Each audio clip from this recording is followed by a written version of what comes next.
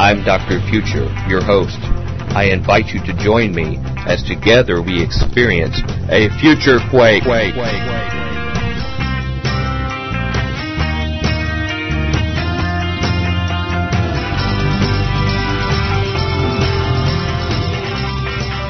to the Future Quake Show. I'm Dr. Future.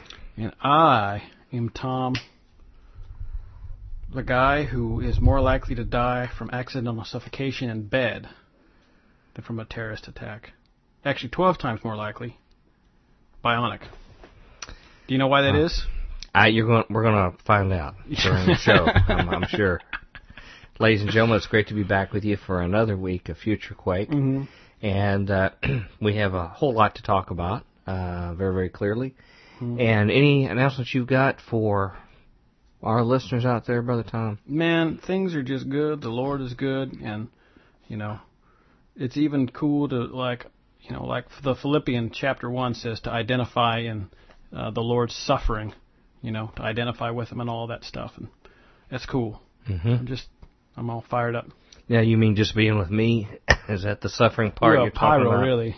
Oh, with Pyro. My hand gets tired of petting him after about 20 minutes. And it's like, oh, I got a hand cramp.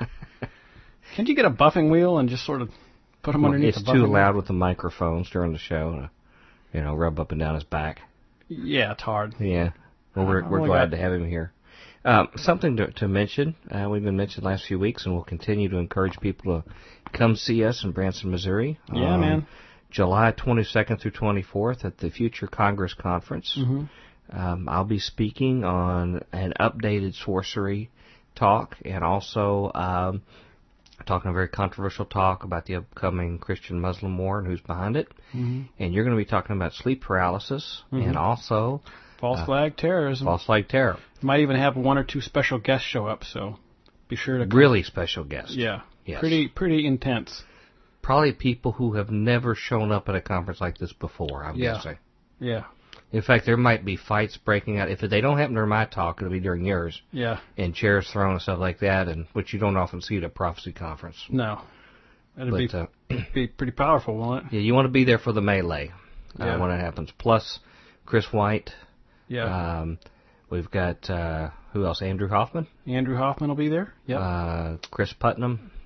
Yes, he will be there. Brother Chris will be there, and both of the Gilberts. The Gilbert Dose. Yeah, that's right. And a few little guys like I say, Chuck Mehserle and Chris Gary Stearman. Yeah, Chris Pinto. Yeah, Tom Horn. So they'll all be there. Pretty minor. Yeah. Minor guys. Just go to futurecongress.com and you can find that and register. It's $95, something like that. Really? Nothing. Gosh, that's cheap for all of that stuff. It's like 84 talks. Yeah. So you're paying like $1 a talk. Something like that. Yeah. A little bit more than $1 a talk. Yeah, and some of them they have 3 or 4 at a time, so you can skip ours. What you do is you just bring your family, give them microphones, and send them out. You could do that and infiltrate all of them. Yep. Yeah. Speaking of that, I want to give a thank you out to our Futurians this week. Mm-hmm. I probably made them feel guilty because I didn't have anything to report last week. I hate that. But we had a number of people buy our book sets that are still available. We still have a few left. Mm-hmm. It includes Lies the Government Told You, which is an excellent primer by Judge Andy Napolitano. Mm-hmm. And it includes also The New World Order and the Eugenics Wars by Andrew Hoffman, which adds the spiritual element to the battle we have. Mm-hmm. These two books really give you 95% of the knowledge you need for what we cover on Future Quake in those two books, and they're bound in a special custom Future Quake artwork, very collectible kind of thing. And I want to thank the people who ordered them. We had Dana right here in Tennessee. Sweet. Thanks, Dana. Yeah, appreciate that. And also Jeff and Cindy in Florida actually bought 4 sets. Wow. Just in the last couple of days because they have some friends moving back into town. Oh, cool. And they're already thinking in advance how to sort of break them in to their weirdness and let them see where they've come from to get up to speed. And that's exactly what we, say these things are for. We're cool with that. Yep. And also Doug also ordered some, and I believe he's in Illinois, I believe. And I also want to thank those who've made some donations this week. Jason and Louise, and also Sister Audra. Oh, yeah, cool. From far away there in South Africa, right? Mm-hmm. South Africa. And thank you all so much for your support for our ministry. But I have a couple prayer requests from our futurians, if you don't mind. Oh, by the way, I want to bust on somebody. Hopefully it's not me. Brother Tim from the Tim and Mike Show. Is this about my time in prison? Oh, you mean about Tim? Sorry, never mind. Yeah. Forget that last comment. Yes. Strike that from the record.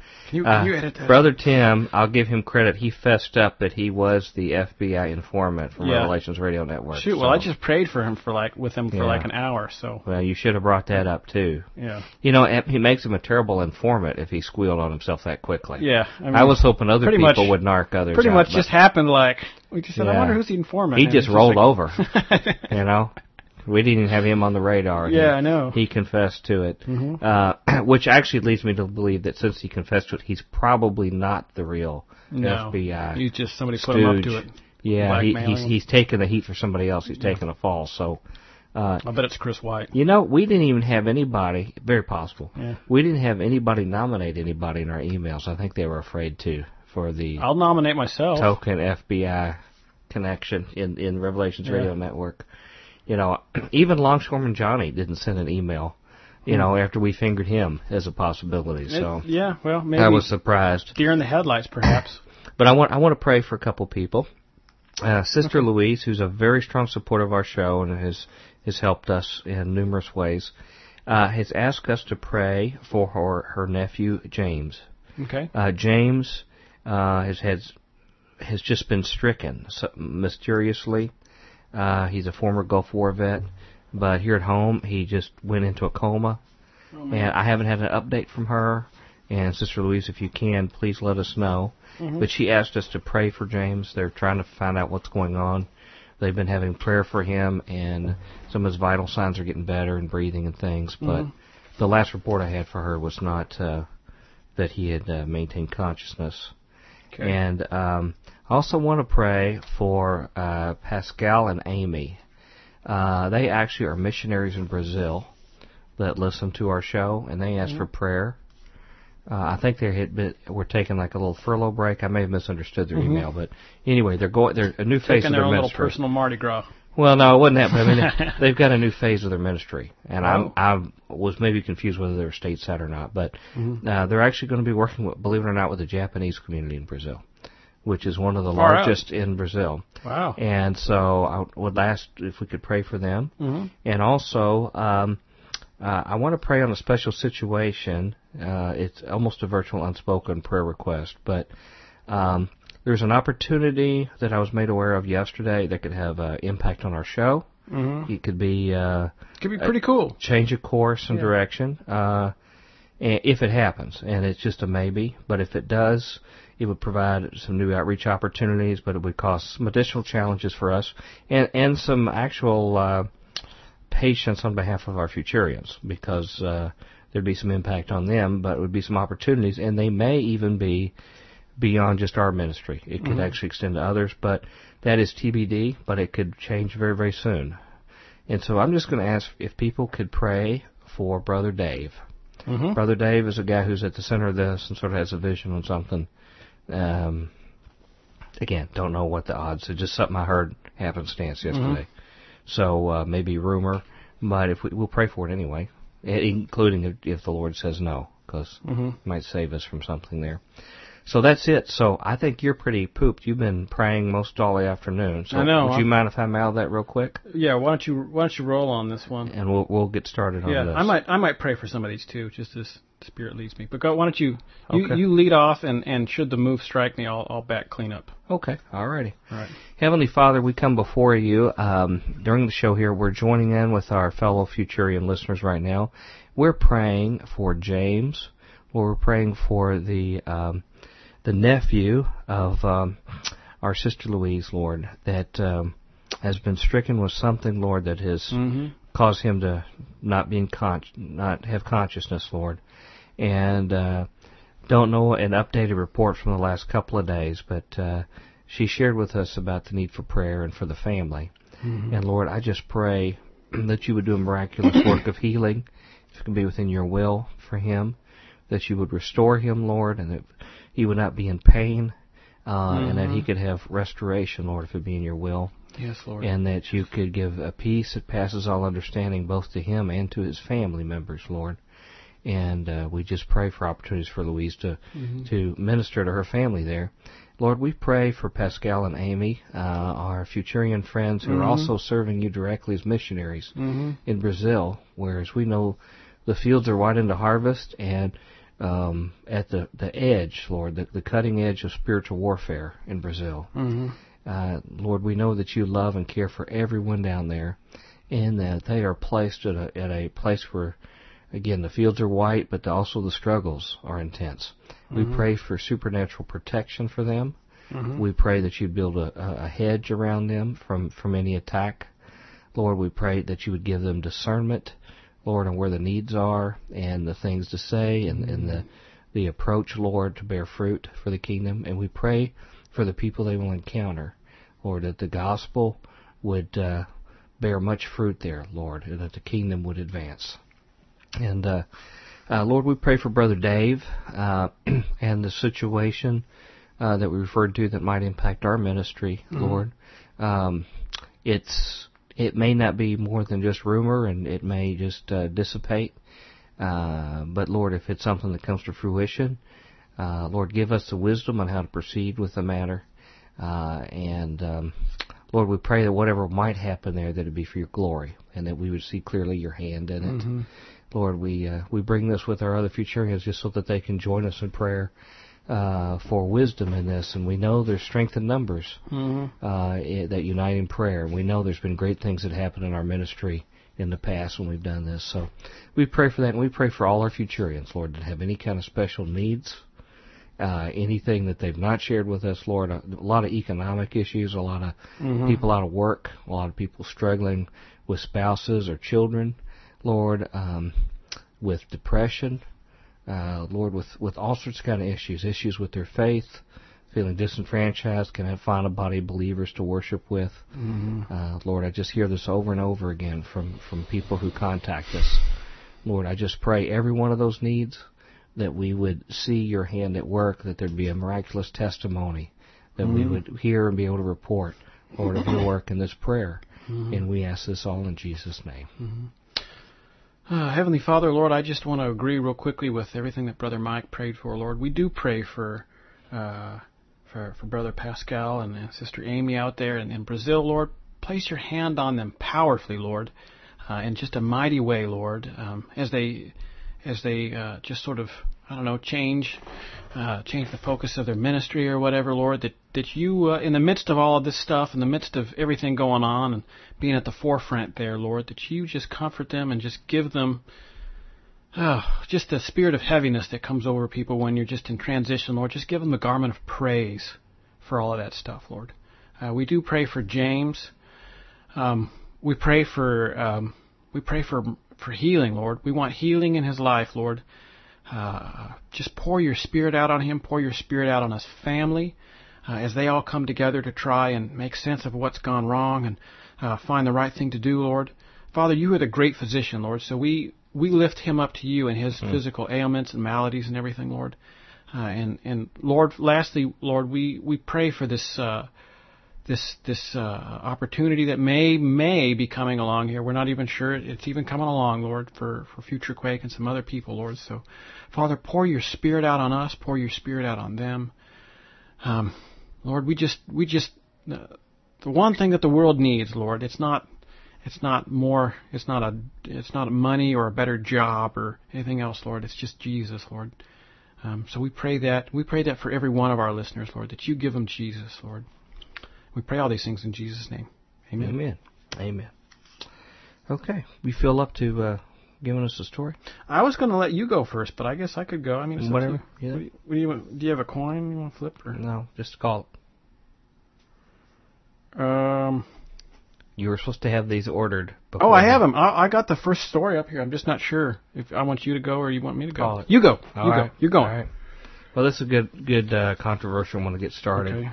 You know, I threw some controversy out last week and really didn't hear much about it, so, you know, I kind of keep picking at the scab, you know, so I finally get it infected. So let's just get everybody mad. That's right. That's my job. This is a tell all against Dr. Future. Well, it's funny because the person I'm reading, his name's Elijah, so that would be a good example for someone who always got everybody mad at him, Sweet. Actually, this was a response on the blog from Elijah Friedeman, from the Rightly Concerned blog, which is connected with the American Family Association. Recently, yeah. He has another very interesting response here. He's responding into his ministry called the Millennial Perspective. He's a very young man. Was he 18 or 17, 18? I think he just turned 18 when we interviewed him. And he's got another one that people are commenting on. And here we go. He says, let's be honest. A lot of Christians are guilty of homophobia. Now, yikes. He's doing this at Rightly Concerned, which is a very strong conservative, extreme conservative site, okay, where he is a regular writer and has a show on there. Here's his comments. He says, Albert Mohler, president of the Southern Baptist Theological Seminary and a staunch conservative, started a controversy with comments he made at the Southern Baptist Convention's annual conference. The Associated Press quotes Mohler as saying that homosexuality isn't something that people can turn on and turn off. Mohler went on to say that only the gospel of the Lord Jesus Christ gives a homosexual person any hope of release from homosexuality. Okay. It's important to note, though, that Mohler did not make these comments because he wanted to start a controversy. A certain fundamentalist Southern Baptist pastor, challenged Mohler on the floor of the Southern Baptist Convention, forcing Mohler to mount a defense of his views. The pastor asked Mohler if he made this statement that had been credited to him. Okay? This is his quote. He's asked him if he did say it. We've, being Southern Baptists, lied about the nature of homosexuality and have practiced what can only be described as homophobia. We've used the choice language when it is clear that sexual orientation is a deep inner struggle and not merely a matter of choice. Mohler responded, I made those statements. They are not alleged statements. I made them. According to reports, he then went on to outline how Southern Baptists had been homophobic and had misrepresented homosexuality. Mohler even called the Southern Baptists to repentance on the issue. Wow. However, he did all of this while maintaining that homosexuality is a sin that needs Jesus as a Savior. Okay. One report I read said that the convention responded with applause.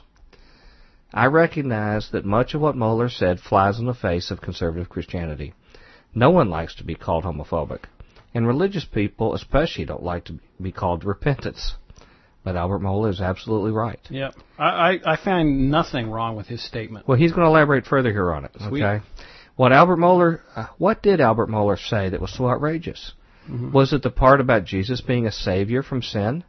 Was it the claim that our sinful nature goes beyond a simple choice? Any Orthodox Christian should affirm salvation from our sin through Jesus, and that we can't simply decide to turn off our sinful nature. I know that many conservative Christians want to turn homosexuality into an easy choice, but it doesn't work like that. Don't get me wrong.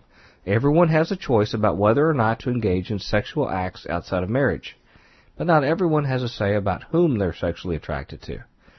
There are a lot of people in the world with addictive personalities. They're addicted easily. These people don't have to give in to their addictive temptations, but they have a problem that can't be solved with a choice, a problem that only Jesus can fix. Homosexuality is much the same. Homosexualities have deep-rooted attractions to the same gender that they can't solve with a choice. Mohler stated that homosexuality, like any other sin, requires a savior. When did that become a radical sentiment? Last I checked, it's a biblical concept. I have a feeling that most people disagreed with Mohler because he labeled Southern Baptists as homophobic. I can't speak to homophobia in Southern Baptist churches. I'll have to trust Mohler on that front. Apparently he explained exactly how Southern Baptists are homophobic, but I can't find the transcript. But I know from what I've seen, read, and heard, a form of homophobia is very present in many conservative churches. For some reason, there is an irrational fear of and extreme aversion to homosexuals in a lot of churches. We may not come right out and say that we think homosexuals are nasty creatures, but if you read between the lines, it's pretty easy to pick up on. This is homophobia. We should not elevate homosexuality above other sins. If we condemn homosexuality as sin, we must also condemn other forms of sexual immorality as sin. I've seen many religious people castigate homosexuals, but turn a blind eye to the other, more pervasive forms of sins in the church. I'm more concerned about the prevalence of divorce in churches than I am about a few cases of homosexuals trying to silence their critics. Albert Mohler was right about homosexuality not just being a choice. He was right about homosexuality requiring a savior. He was right about the church being homophobic towards homosexuals. And he was also right about homosexuality being a sin. Some people want to turn these four statements into a paradox. But as Christians, we can and should affirm each of these statements. And we should, like Mohler challenged, repent if we are guilty of homophobia. Powerful. There you go. People are probably wondering, he's read 2 homosexual stories in 2 weeks. What's something wrong with him? There's something going on there. Yeah. No, nothing going on. It's just one of those other elephants in the room, and it's a little bit like the Sharia law thing. It takes this life of its own. As if you see the emails I get in mine, they have to have some kind of enemy to be afraid of. Yeah. Now, granted, 3 lines underlined and right, exactly. Yeah. Now, granted, Satan will stop this ministry unless you contribute. Right. Wow. Now, really? some of these things they have said. Look, there are gay activists that have this really aggressive, terrible agenda and stuff like that. And, and there's some truth to that. There's some truth that they've got, some stuff that needs to be exposed when they're trying to do something that's just harmful for everybody. But they become a punching bag when we need something to rally the troops, much like Muslims. Mm-hmm. And the fact is, I've tried to make very, very clear, I hope hopefully people hear this, I don't believe that following Islam will bring, that I can say will bring you to a saving faith, obviously, okay? I'm clear Jesus is the way, the truth, and the life, and his atonement and death on the cross. But that doesn't mean that I can say that Muslims are the cause of every evil in the world. No, in fact, it's sort of the other way around in some ways. Cases, yeah. In the same way with homosexuality, it is something God says he hates. He also hates a lying tongue and a bunch of other stuff, he says too. And we like sometimes to pick on some of these kind of sins because they're not ones we're tempted by. If it's not something that we have a propensity for, then it's sure good to have a punching bag, and we all feel good going after those kind of people. So I just like to point out, in fact, when I get back to my second story, it's another one like this where you find people that are Bible-believing Christians sort of get this awkward situation, and everybody's trying to figure out what side to pick. And I find those are some of the most interesting stories we cover. Yeah. And sometimes divides even our audience, but those are the ones we really learn over. The easy stuff, like, should we be for outright blatant sin, yes or no?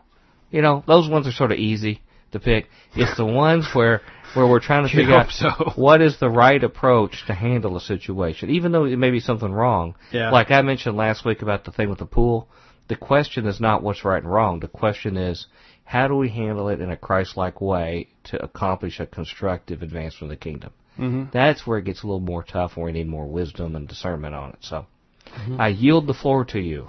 Well, that was powerful. Hair Bionic. That was powerful. In this story is tangentially it has something to do with what you were talking about. I changed my lineup here on the fly. I hope you don't mind. This comes from Washington's blog. Okay. And the title of the article is "Fear of Terror Makes People Stupid." Okay. Pretty uninflammatory, very mellow, middle of the road statement. Well, since we expose that most terror is for something completely different than what we hear, hopefully our listeners are less stupid. Man, I just saw an article from the New York Times in 1951 where government officials admitted they were doing false flag terrorism behind the Iron Curtain. And blaming it on who? The Russians. Other dissident groups in the Russians and stuff blowing stuff up and saying that was those crazy Russian communists. In reality, it was us. Well, email me that. Yeah, okay. It's in the archive. You got to pay $4 to get the story, which is why I didn't do it. But, oh, okay. But they have like a leader right at the thing like the, Yeah. you know, one would assume that the red communists always believe this, but in reality, we have some powerful black propaganda and worse working for our own home team. Yeah. You know?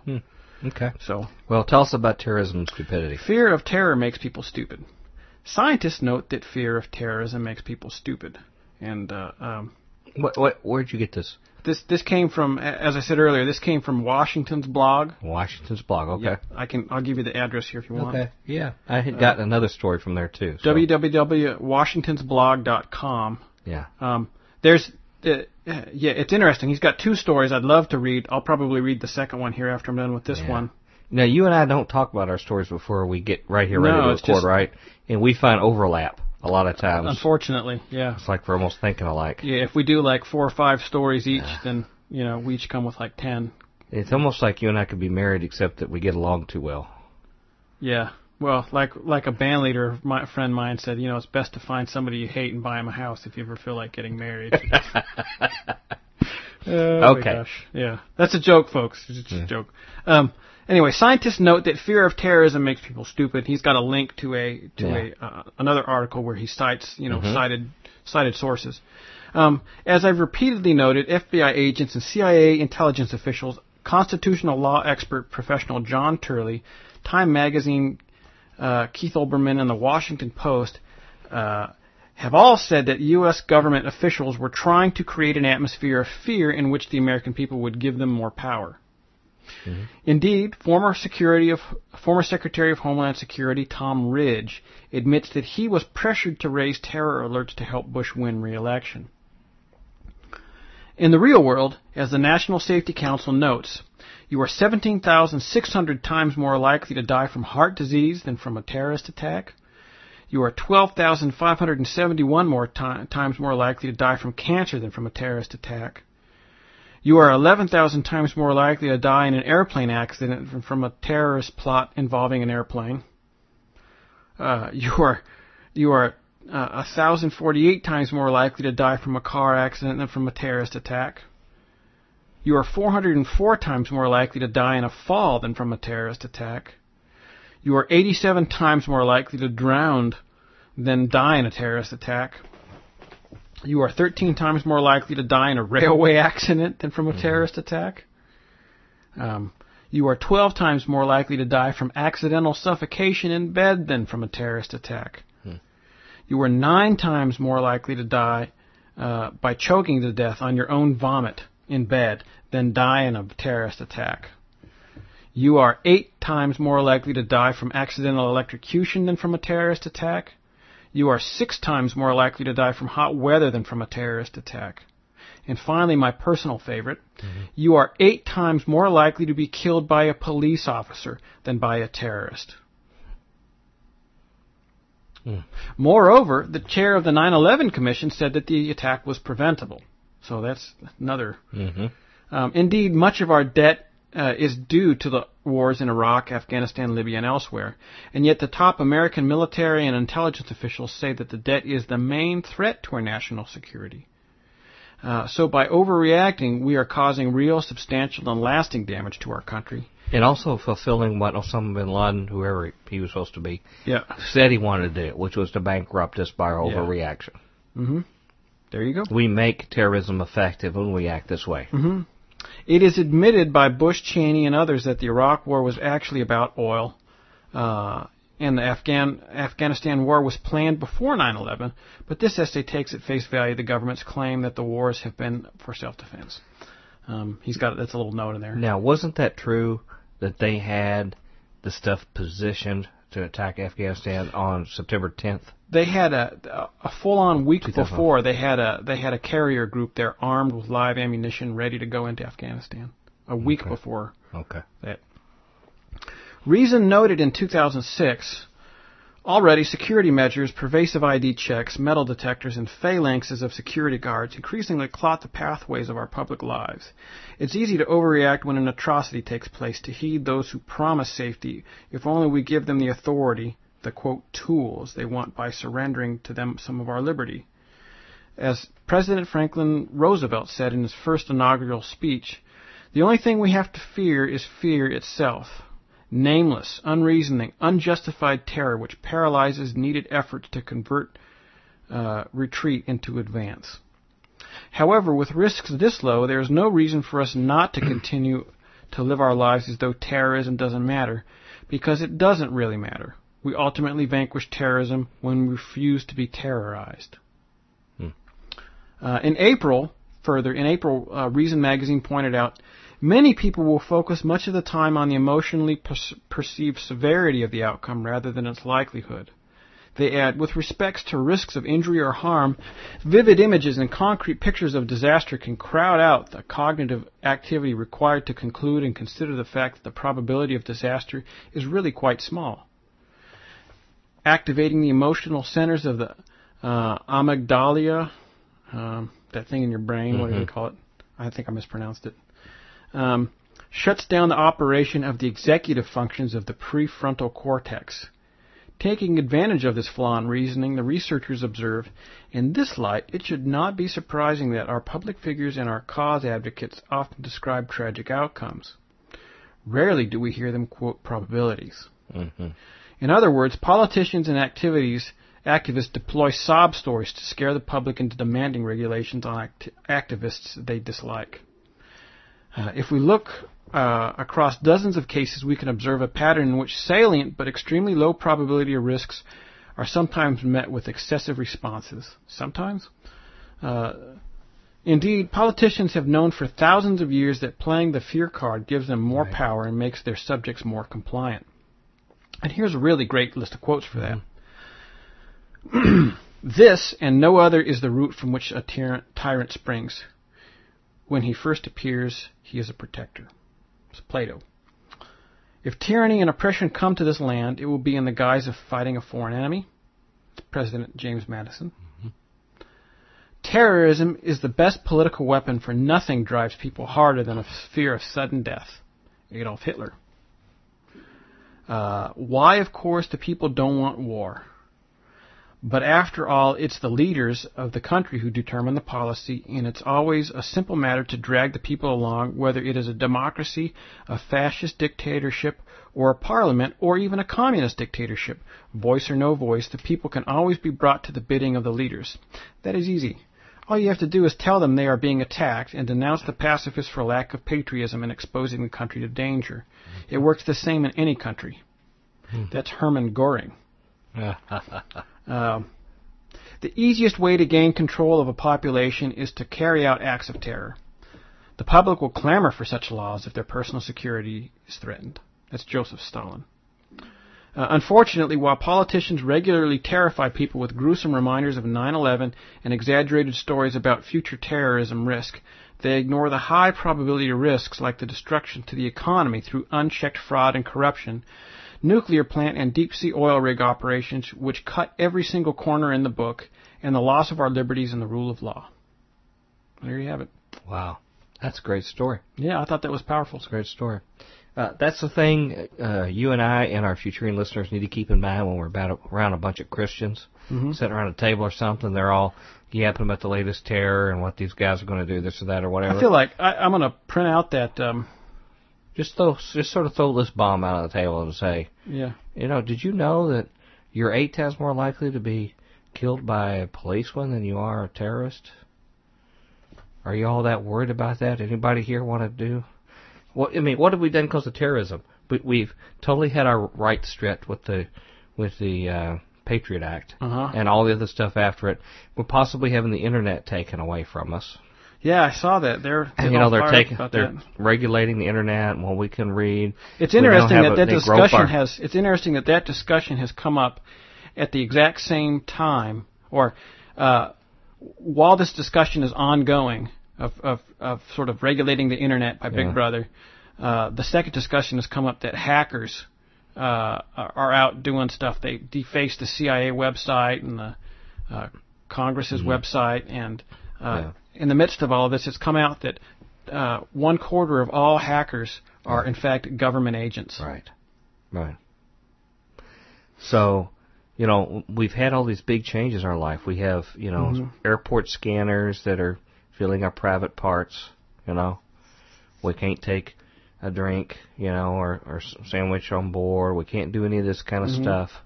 We've had so many things impacting our life, bankrupting us with all these new regulations and wars and everything. But yet we have all these other threats that are so much more of a threat to us, and we don't do beans about them. And we go on and we don't live our lives cowering in terror. It's not the main concern of the political debates for the elections. I can't help but think that maybe we need to start declaring a war on hot weather. Yeah. Because we're 6 times more likely to die from hot weather. That's right. And we need to come up with a deck of cards with things like humidity on it and heat index, so we could target those enemies. Like the Baghdad bad guys. And maybe we could have some specials on cable news or something like that, awarding the heroes to people who bring ice packs and things like that. So maybe you're onto something there. Well, I have another story that's one of these ones where you've got evangelicals duking it out with each other. So I think awesome. You should They're so uplifting. Find us. Well, I don't glory in that. I like for there to be unity. Sure. But the fact what these stories do is they cause us to think, and we have to sort of stop and think. What I like about them is it tends to show the false, largely false, not all the time, but largely false sort of goalposts that have been set out for the debate. Yeah. If you're this, then you're against this, and if you're against this, then you're this. So it's either this pole or this pole, and anything in between is just, you're a communist. Well, the stories that are most intriguing and sad in a way are ones when I don't see a good guy necessarily on any of them. Yeah. This may have a little bit of that. It's like a big street fight, and nobody's sure what's... Yeah. This may be a little bit of that. Let me go. This is from WorldNet Daily, which is also a site you have to keep in mind when you share that. This says, Van Impe Ministry abandons TBN in clash over Islam. Network turned back episode that challenged leaders over apostasy. Okay, a Christian ministry's decision to expose as false teachers several celebrity ministers it believes are corrupting biblical teachings has prompted a rift with Jack Van Impe Ministries, Killer hair, dropping plans to work in the future with Trinity Broadcasting Network, where it has broadcast for more than 2 decades. I will not be silenced. Let me do it like Van Impe. I will not be silenced. I will not allow anyone to tell me what I can and cannot preach. They didn't quote a verse at the end of that. He usually quotes a little verse in the end, but he does later on in the article. Van Impe said in a statement when TBN would not allow his program to air. He says, "When I see heretical teaching leading to apostasy, I will speak out," he said. The Bible says all Scripture is given by inspiration of God and is profitable for doctrine, for proof, for correction, for instruction in righteousness. 2 Timothy 3:16. There you go. Yeah. Apostle Paul, did you have this story? I had read it. I didn't. It's not on my stack. Okay. But I figured you'd get it. Yeah. You knew it was Dr. Future Worthy. Yeah, it just had that patina of futurosity on it. Futurosity. That's a good word for the day. Use that in Scrabble. The Apostle Paul also gives instructions in Titus 1:9-11, 13, holding fast to the faithful word he's been taught, that he may by sound doctrine both exhort and convince the gainsayers. He goes on from there. But he says, Van Impe said he immediately called his media agents and told them, I no longer want to air my program on Trinity Broadcast Network. We will take the tremendous amount of money we were spending there to obtain new stations that will allow us to continue to reach every square mile of America with the truths of the Bible without this network. The dispute arose over the issue of advocating for Chrislam and other efforts that are designed to find common ground between Christians and Muslims. TBN declined to air one of Van Impe's programs that contained sharp criticisms of leaders such as Rick Warren of the Purpose-Driven Life fame and Robert Schuller. In a statement from Van Impe Ministries today, Executive Director Ken Bansel said his organization rejected an effort by TBN to reinstate the programming and would work to develop alternative broadcast outlets where they were needed. We would not be able to minister effectively if we had to look over our shoulder wondering if a program was going to be censored because of mentioning a name, Bansel said. While there is hurt over this incident, we hold no animosity toward TBN. Dr. Van Impe has often expressed his appreciation to Paul and Jane Crouch, and all of that they have accomplished. By the way, I was just reviewing a documentary yesterday on really more patriotism stuff, and it had some pictures of churches, and it had Paul Crouch on stage, and had video, and men were running, like older men, in like a line real fast, one after the other, and he had his coat, and he was flinging his coat and hitting them, and they were all falling over in a pile, and they all were like a big, like when they tackle, and they have a big tackle pile, they were all just falling all on top of each other in a big ball.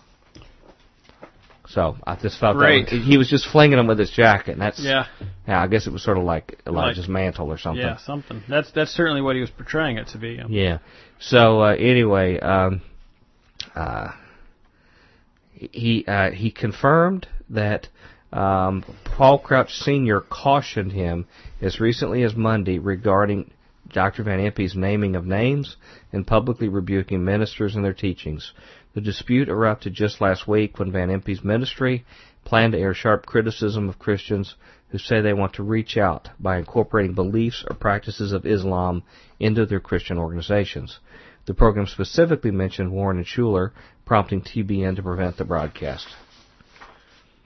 We received a call from Matt Crouch of TBN informing us that they would not run that program. The reason he gave us is that we specifically mentioned Rick Warren and Robert Schuler, and that it was TBN's policy that broadcasters are not allowed to rebuke other ministries, Van Impe said. This is a rather hypocritical statement in light of the fact that they have never said anything in the past when we have rebuked others. Well, wait a minute. I mean, hold on. I have a friend who Paul and Jan Crouch got so mad at because they were out canvassing against some stuff that they said that they sued him. And he even used naughty language on the TV. The Crouches spoke against other ministries, you're saying? Yeah, and so much so that they even like I said, they used naughty language on the religious broadcast in conjunction with one particular friend of mine, and then had him sued. Okay. Well, here's else what they say. I mean, Van Impe's ministry says they didn't say anything when we rebuked others, such as Bishop Spong, Bishop Pike, in the past few months, Harold Camping, and Rob Bell. They also stated that they would not run any future program where we offered our DVD Reclaiming and Restoring Biblical Christianity as a premium for a donation to our ministry, a DVD that exposes false teachers and the heresies that they proclaim. Probably because it cuts a little close to them at TBN. TBN didn't respond to WorldNet Daily's request for comment on it. Vansel said after TBN's decision not to air that there was no future between the two groups. Says this was not an easy decision. We've had a relationship with TBN for 23 years. But at this point, we feel it's time to part ways. We've been able, over the years, to develop an independent network of broadcast stations over America, as well as TBN and Daystar. They're going to add 14 more statements. I'm skipping down here a little bit. It says that when the program that was cut, which remains available on Jack Van Impe Ministries' website, the ministry launches its campaign regarding apostate ministers. Van Impe explains that the Bible prophesies a one-world government and one-world religion in the end times, and his concern focuses on the move among some Christian organizations to adopt some Islamic thought and incorporate elements of Islam into their worship. We've got too many of these mush-mouth preachers. All they're doing is 2 stories and a movie review, he said. But the Bible actually outlines that its messages also are to reprove and rebuke Christians for failing to live for God. According to the broadcast, Chrislam is a term that may be used more often among apostate churches. Such Islamic and evangelical Christian leaders, the report explained, are working to find a way to promote common beliefs the two religions supposedly share. Specifically cited were Warren and Schuler. During a subsequent broadcast, also available on the ministry's website, the advance of Chrislam thoughts and practices into Christian churches was described as a tsunami of compromise. This compromise is going to permeate Christianity. I'm calling for the old-time religion to be restored. God called me to preach. I will not stand down for any man, any church, or any Christian organization.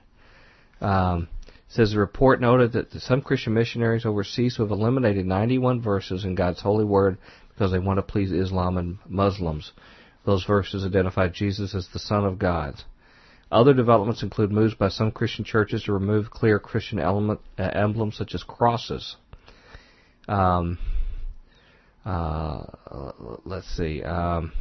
It says he criticized in the program other recommendations that Warren wants churches to change music to contemporary rock, eliminate hymn books in the choir, eliminate Sunday evening and Wednesday prayer services, remove the word church and refer to it as a campus, and reduce the use of the words unsaved, lost, hell, and heaven. Joe Schimmel is mentioned in here. Senior pastor of Blessed Hope Chapel also has been on our show. Mm-hmm. And chief of Good Fight Ministries openly questioned whether church leaders are affirming Allah. Let's see. He says, could it be that we are witnessing the formation of a prophesied one-world religion under the Antichrist? And he cited Brian McLaren of the emerging church movement, who planned for an Islamic Ramadan celebration. And he mentioned Warren's agreement to address the Islamic Society of North America. Another leader, Tony Campolo, a proponent of the so-called evangelical left, claimed that even if Muslims don't convert, they are God's people. Yeah. It says even more chilling is the fact that over 300 prominent Christian leaders signed a letter issued by the Yale Center for Faith and Culture claiming that world peace is dependent on Muslims and Christians recognizing Allah and Yahweh as the same God. This letter... that's ridiculous. Well, this letter, we'll talk about that. Loving God and labor together was written in response to a signed document by 138 Muslim leaders titled A Common Word Between Us and You. McLaren, Rick Warren, Robert Schuller, and Bill Hybels were just several of the signatories to this betrayal of Christ, he said. TBN previously had a conflict over its intolerance for criticism of Islam. It was in 2006 when Hal Lindsey and one of the world's most popular nonfiction authors clashed with the network because TBN wanted him to soften his view on Muslims, and Lindsey refused. So, let me just say on this, for one thing, obviously I have lots of beefs with TBN. Yeah. For a million. I could list a million reasons. But I've also had lots of beefs with Jackman Impe. He comes across as a paragon of absolute purity and things, but he has strongly promoted Roman Catholicism. Oh, really? And the Pope and things like that, and tells what a wonderful man the Pope is, and all these great things that come from there, and not just that, a whole bunch of other hooey from there. Now, one could say, well, Roman Catholicism, at least they proclaim Christ. Some people say they're outright apostate. Yeah. As opposed to Islam. So, you got some people here who, it's like pot calling kettle black, even though he may be making the right point here. The other thing I want to bring up is this whole Chrislam idea. Well, that's just ridiculous. I talk about it in my talk. And I just want to make sure people, I think, most of our listeners are very enlightened. They know where we come from. It's one thing to say, let's not just try to pick a fight with Muslims and try to blame everything on them when we really need to be sharing the gospel with them, rather than making them the source of all evil in the world. It's another thing to say, let's merge our religions together and not pretend there's any differences. I still think, in a way, that that's still a form of not showing love to them because you're not telling them the truth. Yeah. You're going to take them down along with all your other parishioners in your church. You start doing that. I mean, there is a difference, but we don't have to yell at them and be paranoid and suspicious all the time while we're trying to establish relationships and talk about the gospel. A lot of Muslims are disgruntled with their faith. Yeah, it's like a leaky... They're waiting for somebody to tell them something... Like a house with a leaky roof. That seems real. Yeah. They want to hear something that's real. So what are we doing by pushing them back into their house and say, well, my house is just like your house anyway, so you might as well not come over. Yeah. In effect, that's what it's saying. And so this is a case where I see Christians are going to two extremes, and neither one is where Jesus is standing. Either they're making Islam such a ridiculous extreme that it's going to kill all of us, we better hate them and kill them before they get here. And heaven forbid, we don't want any of them around us where we could talk to them. Or the case where we pretend there's no difference, betray our faith, and betray them, too, by not proclaiming the gospel clearly to them and who Jesus truly is. And you mentioned one thing about, you made a comment about the Allah and Yahweh being the same God. The only thing that I would just put on the table, I know you know, but for our new listeners, like when we've had some people who specialize in ministry to Muslims, don't take at face value all of the hooey that sometimes even some Christian paranoid specialists get about these words where you talk about, they're moon gods and all this other kind of stuff. Allah is the word. The word Allah is just God in Arabic. Yeah, it's non-specific. It could be any god. It's God in Arabic. Yeah. So, in fact, if you go pick up a Bible in Arabic, a Bible, where you see God, you'll see Allah. So, we have to be careful and not take something where there's a difference in religions and exaggerate it. It does not accomplish our task to bring them to Christ by demonizing beyond the level where we need to show where our differences are. And so we need to be careful on some of those claims, because you get somebody honked off like that on something where you're on shaky ground, and that's going to be really hard to bring them to Christ. Yeah. If your goal is to just try to offend somebody I wouldn't for the sake say of superiority. impossible, but hard. Yeah. Yeah. Pretty if hard. you start out doing, and it doesn't give any glory to Jesus. When you take somebody and you exaggerate their claims and make more than what they are, that does not accomplish his mission he gave you to bring them over. 20 hours a day in a scimitar factory. We got your name written on every one of them. What you need to do is go make friends with a bunch of them. Pray that they will come here. Do not listen to Christians that say, what are you doing? Are you crazy to want them to come here? Because they're all in a big organized lockstep. The same thing we were told about communists. That every communist, from the farmer, every babushka out there, was all part of a secret cabal, and all they thought about every day was to conquer America and the free world, when all they were really trying to do was to feed themselves and get by. Just like 99% of Muslims are. There are a few crazy leaders out there, and we got some crazy Christian leaders out there too, and some Hindus and some other ones too. Yeah. And they are being used by the adversary to keep things all messed up and people away from embracing Christ. So, enough said. Killer. Well, related to... Can I interject one little off the one? Because I'm afraid I'm going to forget this. Okay. Brother Rod, who's been emailing me back and forth, sensitive spirit, which is good, but he's been getting sort of bummed out that he feels like we've been like real exasperating since we've been. He used to like it when we did all interviews all the time, and I just leveled with him that I just simply couldn't keep up the pace of having well-researched interviews every week, and he understood that. But he says some of the stuff we talk about, some of these things, just get him real bummed, and probably other people, and aren't inspirational. And we need to emphasize good things that are going on. And I didn't want to forget to mention that. So I would just like to tell people right here, we're at halftime, that for all we talk about, the big news is, Brother Tom, is your name and my name are in the Lamb's Book of Life. And it's there. Our destiny's assured. We have a future of a great blessed hope. And so these things we talk about, we do as a cautionary tale for people to think through their Christianity, their daily activities, maybe motivate them to take action, to be careful of complicated things, but they're not meant to be a downer to anybody. That's not the goal. And I notice people have picked up sometimes when I sound down, when I feel frustrated because you got incredibly wealthy, powerful forces, just even within some parts of Christianity, that are pandering to the very lowest level, the very base level, to get people to respond. And it seems like people eat that up, and they've got so much resources, and we're reaching a little sliver of the world, and what we're doing. But I want people to know that there is great things happening in the kingdom. And in fact, even in your ministry, you hear about miraculous things happening all the time, where the Lord's advancing the kingdom, right? All the time. All the time. Yep. So you and I don't just sit moping with our I don't head have in our time hands. to mope, man. There's too much work to do. There's too much to do. That's right. That's right. On to the next thing. And that's not the purpose of our show, is just to get people hopeless. The thing is it's I hate to say grim reminders, but they're things where people want to be sober thinking. Yep. Sober thinking. These things are going on. It requires you to get engaged and get involved. Yep. To set up things off right. the couch, leave the potatoes at home, and get going. And not in, there's bad stuff going on in the world, but sometimes even in the church, the Bible prophesies in the last days that will happen.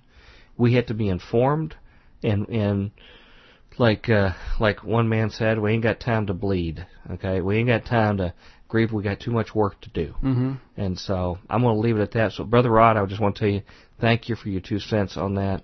We'll try to make sure that's clear to people, and maybe we'll find...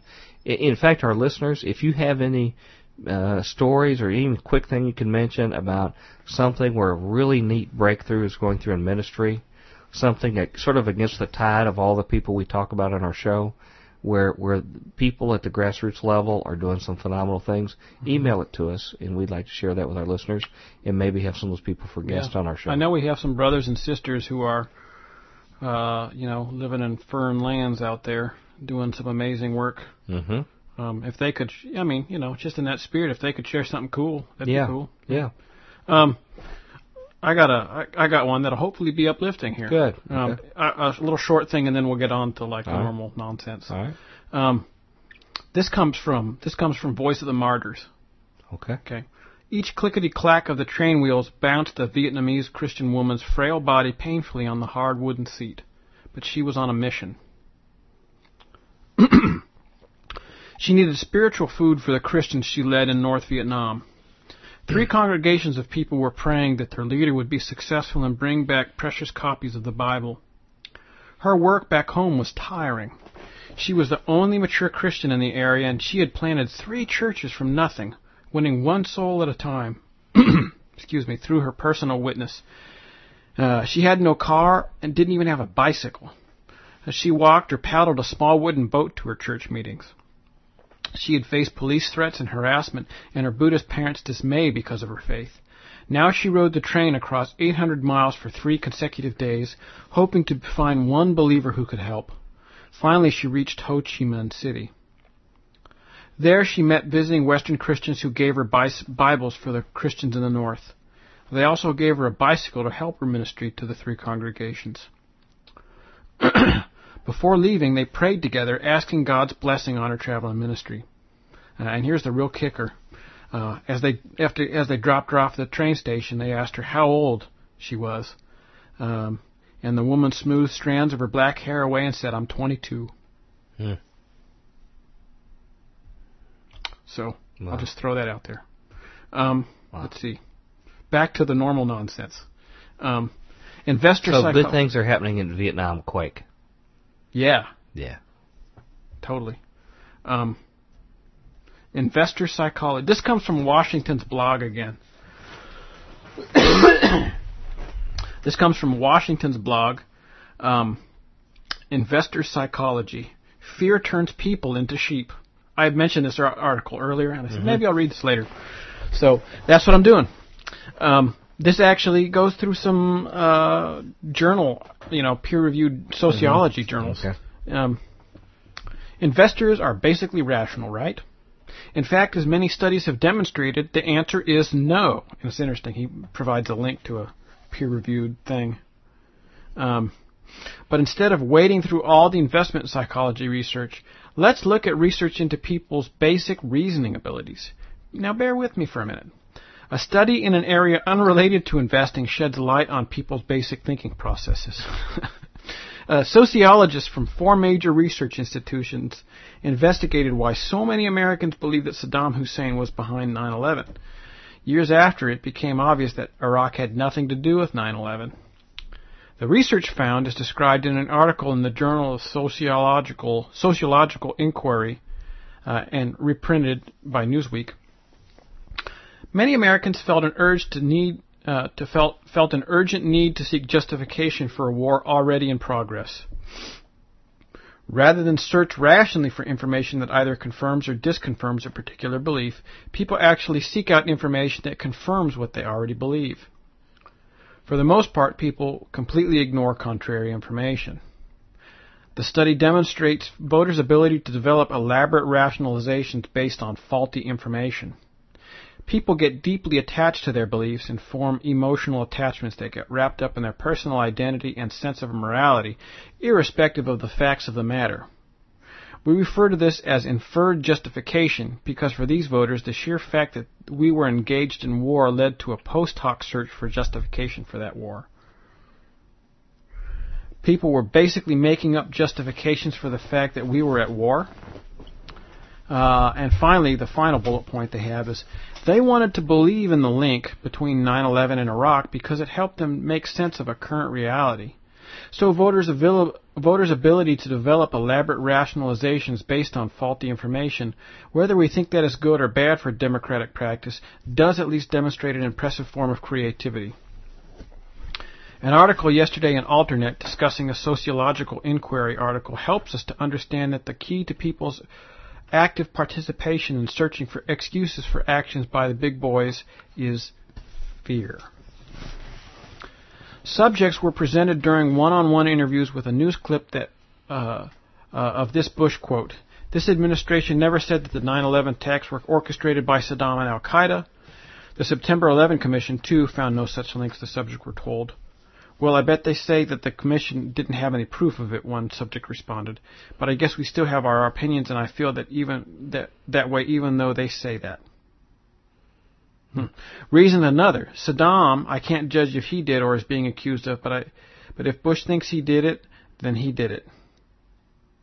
Which is far out, because the Bush quote says that he didn't. Right. Others declined to engage the information at all. Most curious to the researchers were the respondents who reasoned that Saddam must have been connected to September 11th, because why else would the Bush administration have gone to war in Iraq? So it's reverse thinking. Yeah. It's back justification. That's the main point they said, post hoc justification. The desire to believe this was more powerful, according to researchers, than any active campaign to plant the idea. Such a campaign did exist in the run-up to war. He won't credit politicians spouting disinformation alone for the phenomenon, no. That kind of puts the idea out there, but there's more to this than with the idea, he said. Our argument is that people aren't just empty vessels. You just don't sort of open up their brains and dump false information and then they regurgitate it. They're actually active processing cognitive agents. The alternative explanation raises queasy questions for the rest of society. I think we'd all like to believe that when people come across disconfirming evidence, what they tend to do is update their opinions, said Andrew Perrin, an associate professor at UNC and another author of the study. The implications for how democracy works are quite profound. There's no question in my mind about that. What it means is that we have to think about the emotional states in which citizens find themselves that then lead them to reason and deliberate in certain particular ways. Evidence suggests people are more likely to pay attention to facts within certain emotional states and social situations. Some may never change their minds. For others, policymakers could better identify those states, for example, minimizing the fear that often clouds a person's ability to assess facts. This article is long, but I'll just sort of clamp it off here. I mean, it's really good. Maybe I'll do part 2 here after a while. The Alternate article links to a must-read interview with a psychology professor, Sheldon Solomon, who explains, a large body of evidence shows that momentarily raising fear of death, typically by asking people to think about themselves dying, intensifies people's strivings to protect and bolster aspects of their worldviews and to bolster their self-esteem. The most common finding is that fear of death increases positive reactions to those who share cherished aspects of one's cultural worldview and negative reactions toward those who violate cherished cultural practices or are merely different. In other words, it keeps people in line. Yeah. If you make them really fearful, they don't ask hard questions anymore. Yep. They particularly don't say what's behind the curtain, am I being misled? Mm-hmm. And governments know that, and they know when they have to pull that card. Ding. Very interesting. Yeah. Well, what they're saying is that there's sound data, scholastic, psychological data, that shows the consistency of that. Word. That's it. Which also means we probably need to be patient, you and me and our other Futurians, when we're sharing with our friends. Which, by the way, our Futurians always tell us in email that they're all told that they're kooks by their fellow Christians, just like you and me. Well, based on this, they may be the only people who are, brains are going. Yeah. Which, if they're tired of being treated that way, I guess they need to be out there reaching who they can. But if you can't take it, just move to Nashville and come join us at church. And yeah. There you go. We'll do a Chuck Baldwin. He's sort of coalescing all those freedom-minded people up there in that one valley. I haven't heard much of what's going on. Montana. Well, he's still cranking out newsletters, chuckbaldwinlive.com. But he's there in a little valley in Montana. He says people are moving from all over the country there. So, anyway. Well, can we share something with you here? Lay it on us. This is a story, hopefully, people would use this. This will become more important later, and actually events of today will mean we need to be more educated on this. This is about Rick Perry, Governor Rick Perry, who it looks very much likely he's probably going to run for president. And it looks like Karl Rove is trying to groom him. They think that there's just a field of losers in the Republicans, and it's time for the guys to be coronated. In fact, John Thune, they were talking to him on TV tonight about if he'd consider getting in, and he says, well, it looks like the field's about to get bigger.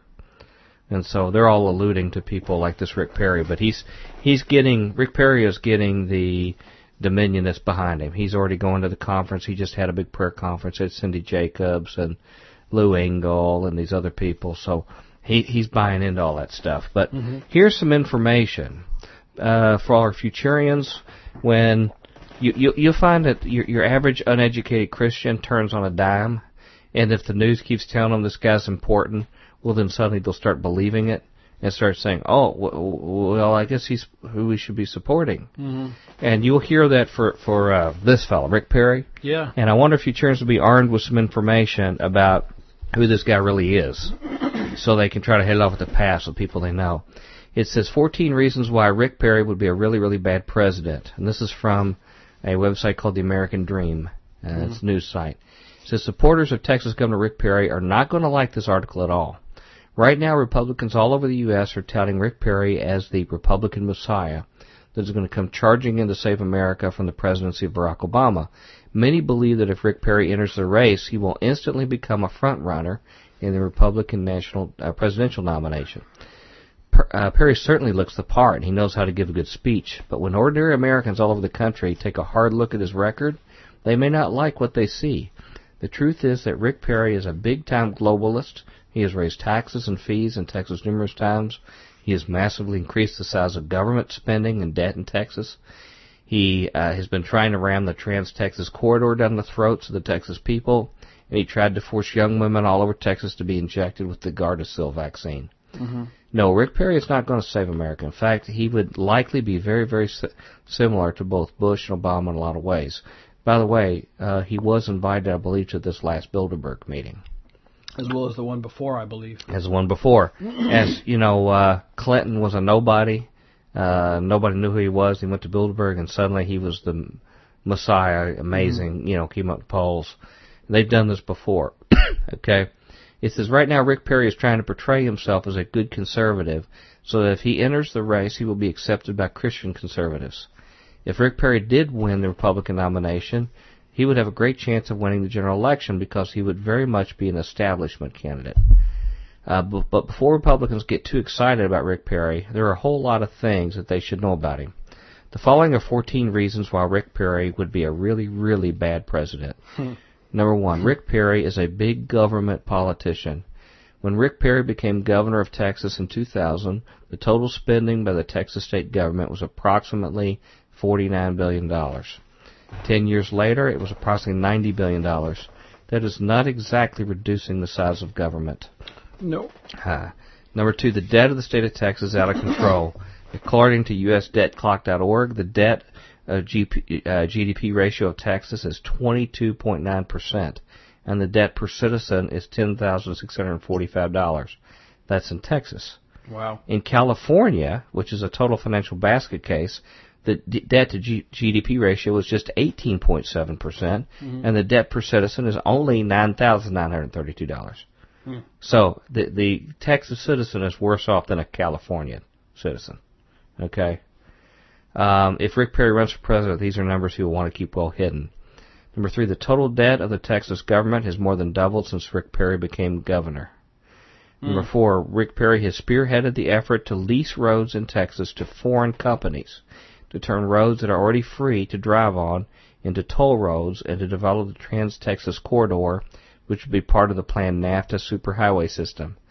If you really do deep research on this whole Trans-Texas corridor nonsense, you will see why no American should ever cast a single vote for Rick Perry.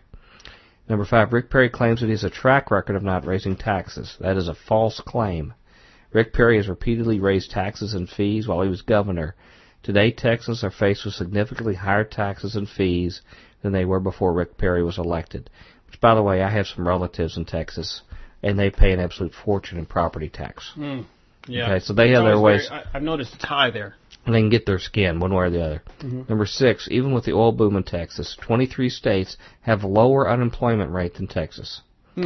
Number 7, back in 1988, listen to this, Rick Perry supported Al Gore for president. In fact, Rick Perry actually served as Al Gore's campaign chairman in the state of Texas that year.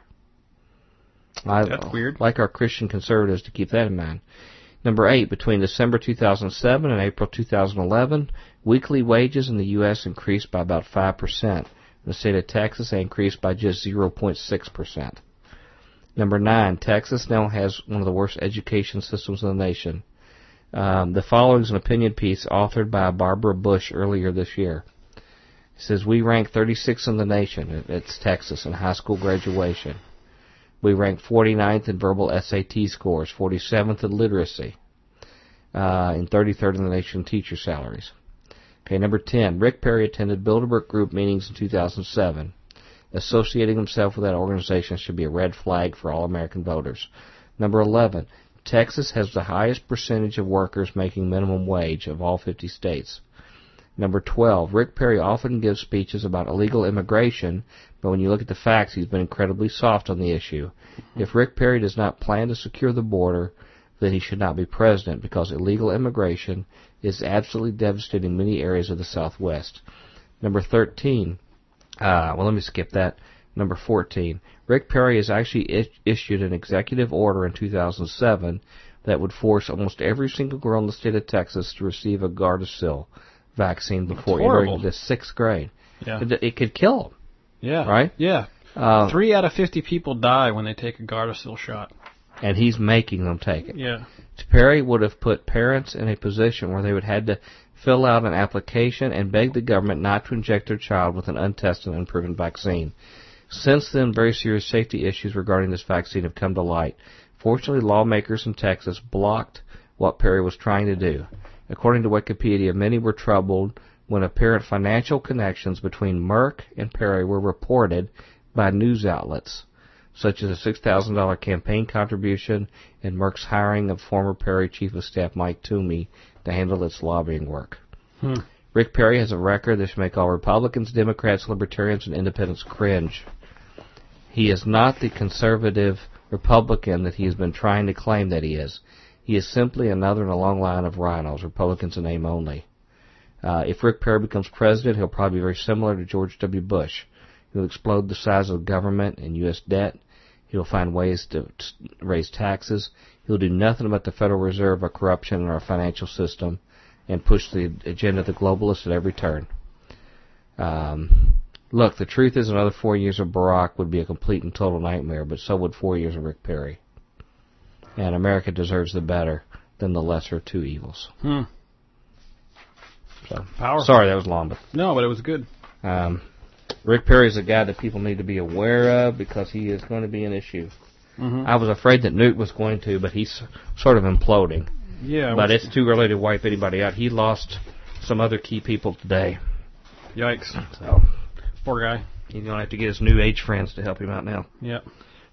What you got? Hopefully there's power in the crystals. The voters sure aren't listening to him.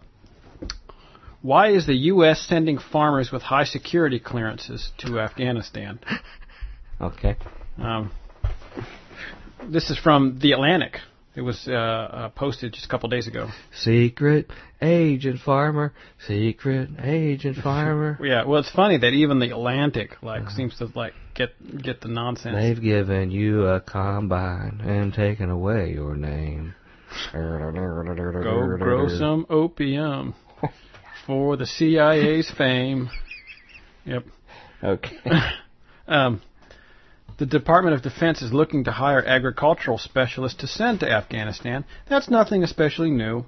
Afghanistan's economy is heavily agricultural.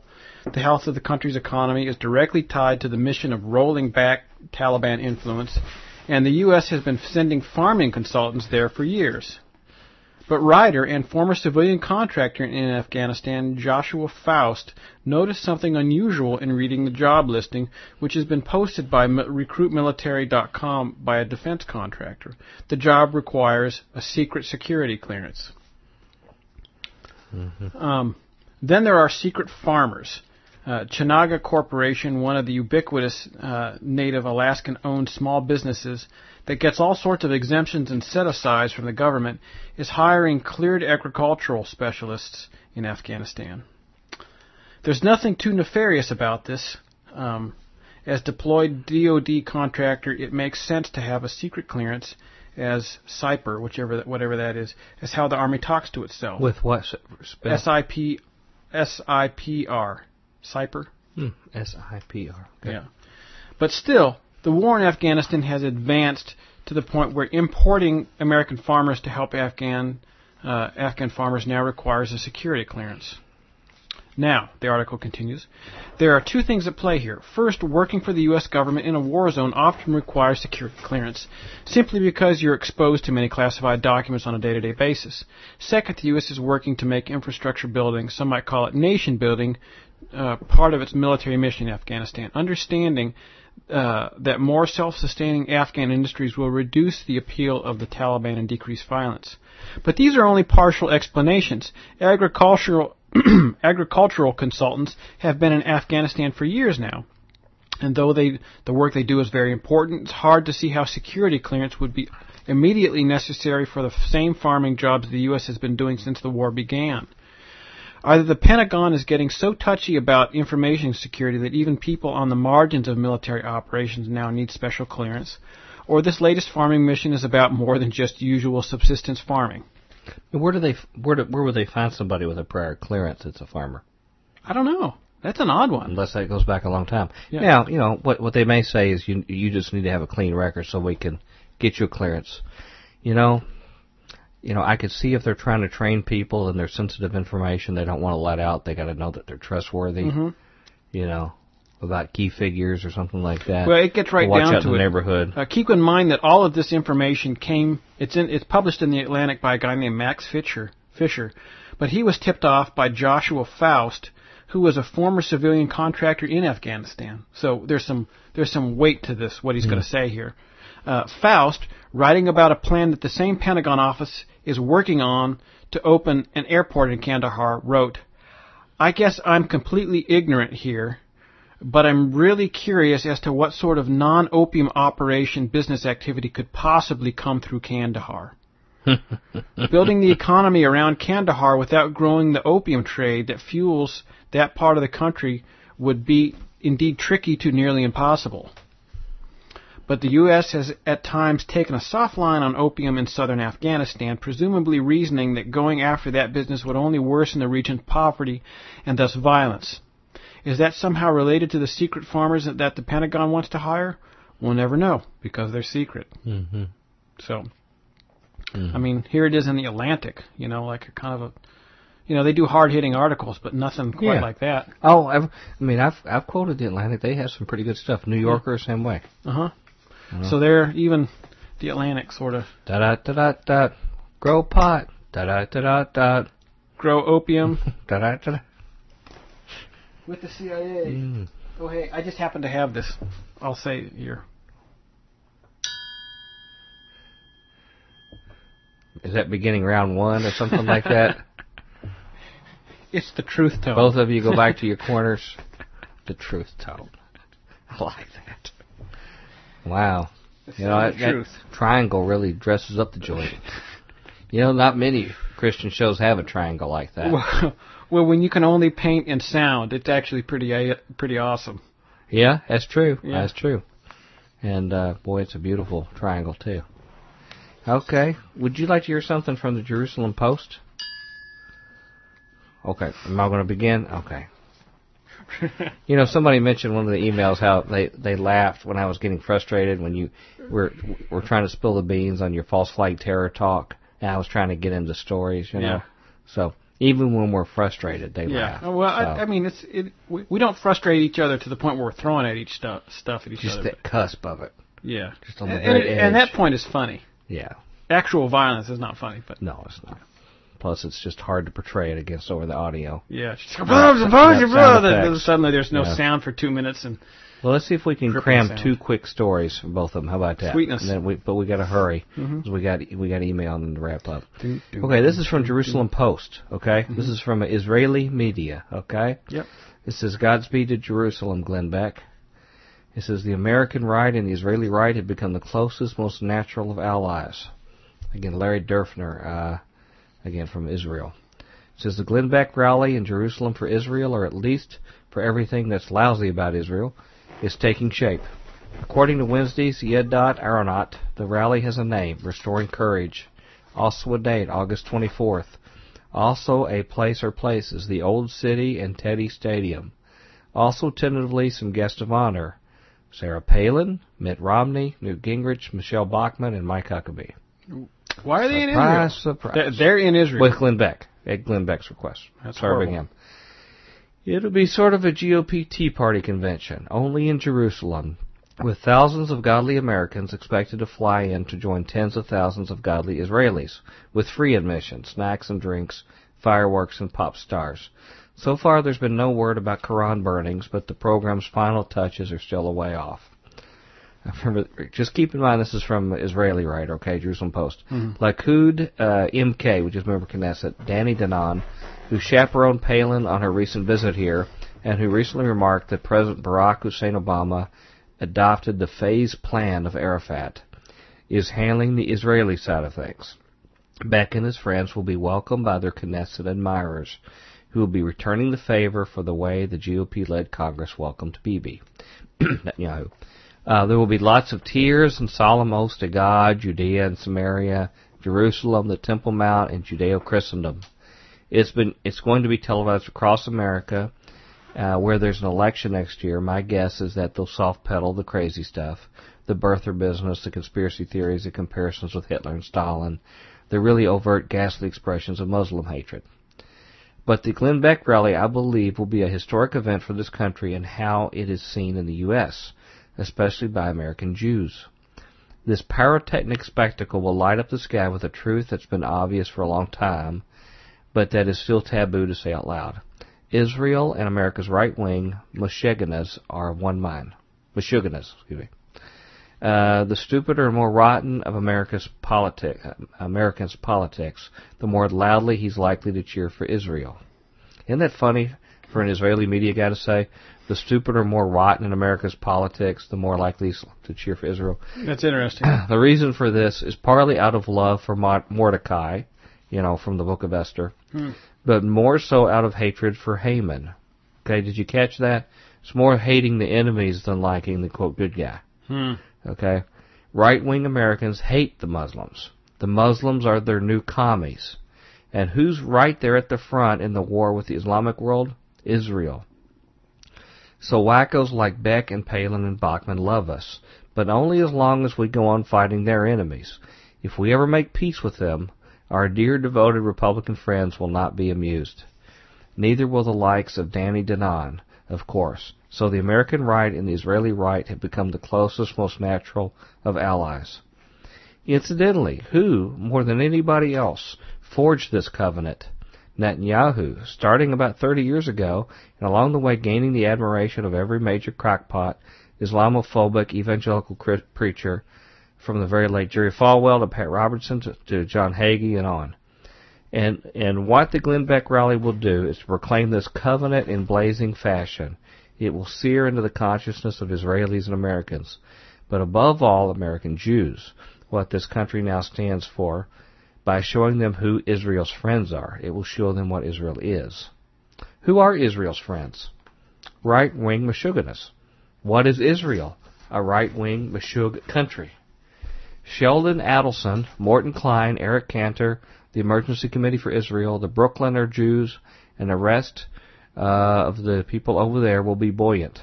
But what about all those middle-of-the-roaders, all those Democrats, the great majority of American Jews, who feel a basic connection to this country, but at the same time are repelled by the likes of Beck, Palin, and the Christian right? How comfortable are they going to be with that connection when they see so dramatically who else this country is connected to, and not tangentially, but at the hip? Israel is a tragic story. It used to inspire idealists, and now it appalls them. The moderates, the silent majority, are left sort of perplexed. They're not going to speak against Israel, but they're really not moved to speak for it either, when it seems to have become so aggressive, so forbidding. I think the Glenn Beck rally will have a clarifying effect on American Jewish moderates. They're going to say, I wish Israel luck, but this is not for me. Beck is going to make post-Oslo 21st century Israel a headache, an embarrassment for lots more American Jews. Not just liberals, but moderates too. He's going to polarize attitudes toward this country even more than they already are. He's going to energize the base but alienate the mainstream. He will win no new converts for Israel's cause, but he will turn a lot of undecideds against it. And I can't wait. Post-Oslo 21st century Israel is too far gone, too fearful and hateful for gradual change. It needs radical change, and that means it has to get worse and worse until it hits the wall, until it alienates too many people in its world, and only then will it be shocked and scared to sanity. So come on, Glenn, do not tarry. Light up the sky over Jerusalem. Televise this extravaganza. Proclaim the covenant between Israel and whack job America for all to see. We need an apocalypse around here. Not a literal one like you and your friends are praying for, but a political one, and I couldn't think of a better Meshugana for the job. What is a Meshugana? I forget. It's a derogatory term. I'll have to look it up. I guess it's Yiddish or something. But,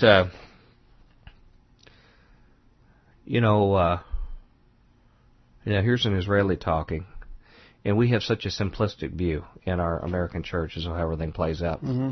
But, the last thing he said about how this arrogance and other things are going to go to the part until it hits a wall, and then it will be shocked and scared into sanity. Isn't that sort of what the Bible says God is up to with them? Yeah. Isn't exactly what's going to do? He's going to get a remnant of them, and they're going to, they're stiff-necked and obstinate, and they keep resisting it, and God has to keep applying the pressure and surrounded by more and more enemies for a constructive purpose, to get them to finally break their arrogance and turn their hearts toward their Savior. Mm-hmm. But what do? We try to assist them in their arrogance and their resistance. We offer them American might and guns in lieu of God's salvation.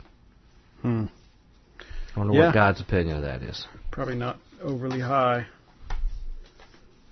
Well, at least we sent a Mormon over there with all of our Christian leaders, our Christian-supported political leaders, following his lead. It's so wacko. It's like, I can't even... People tell me that they it's one thing, people say that they like him, and I used to go, well, he's got interesting news, this is important. There's some truth you'll hear on the show. Yep. Yeah.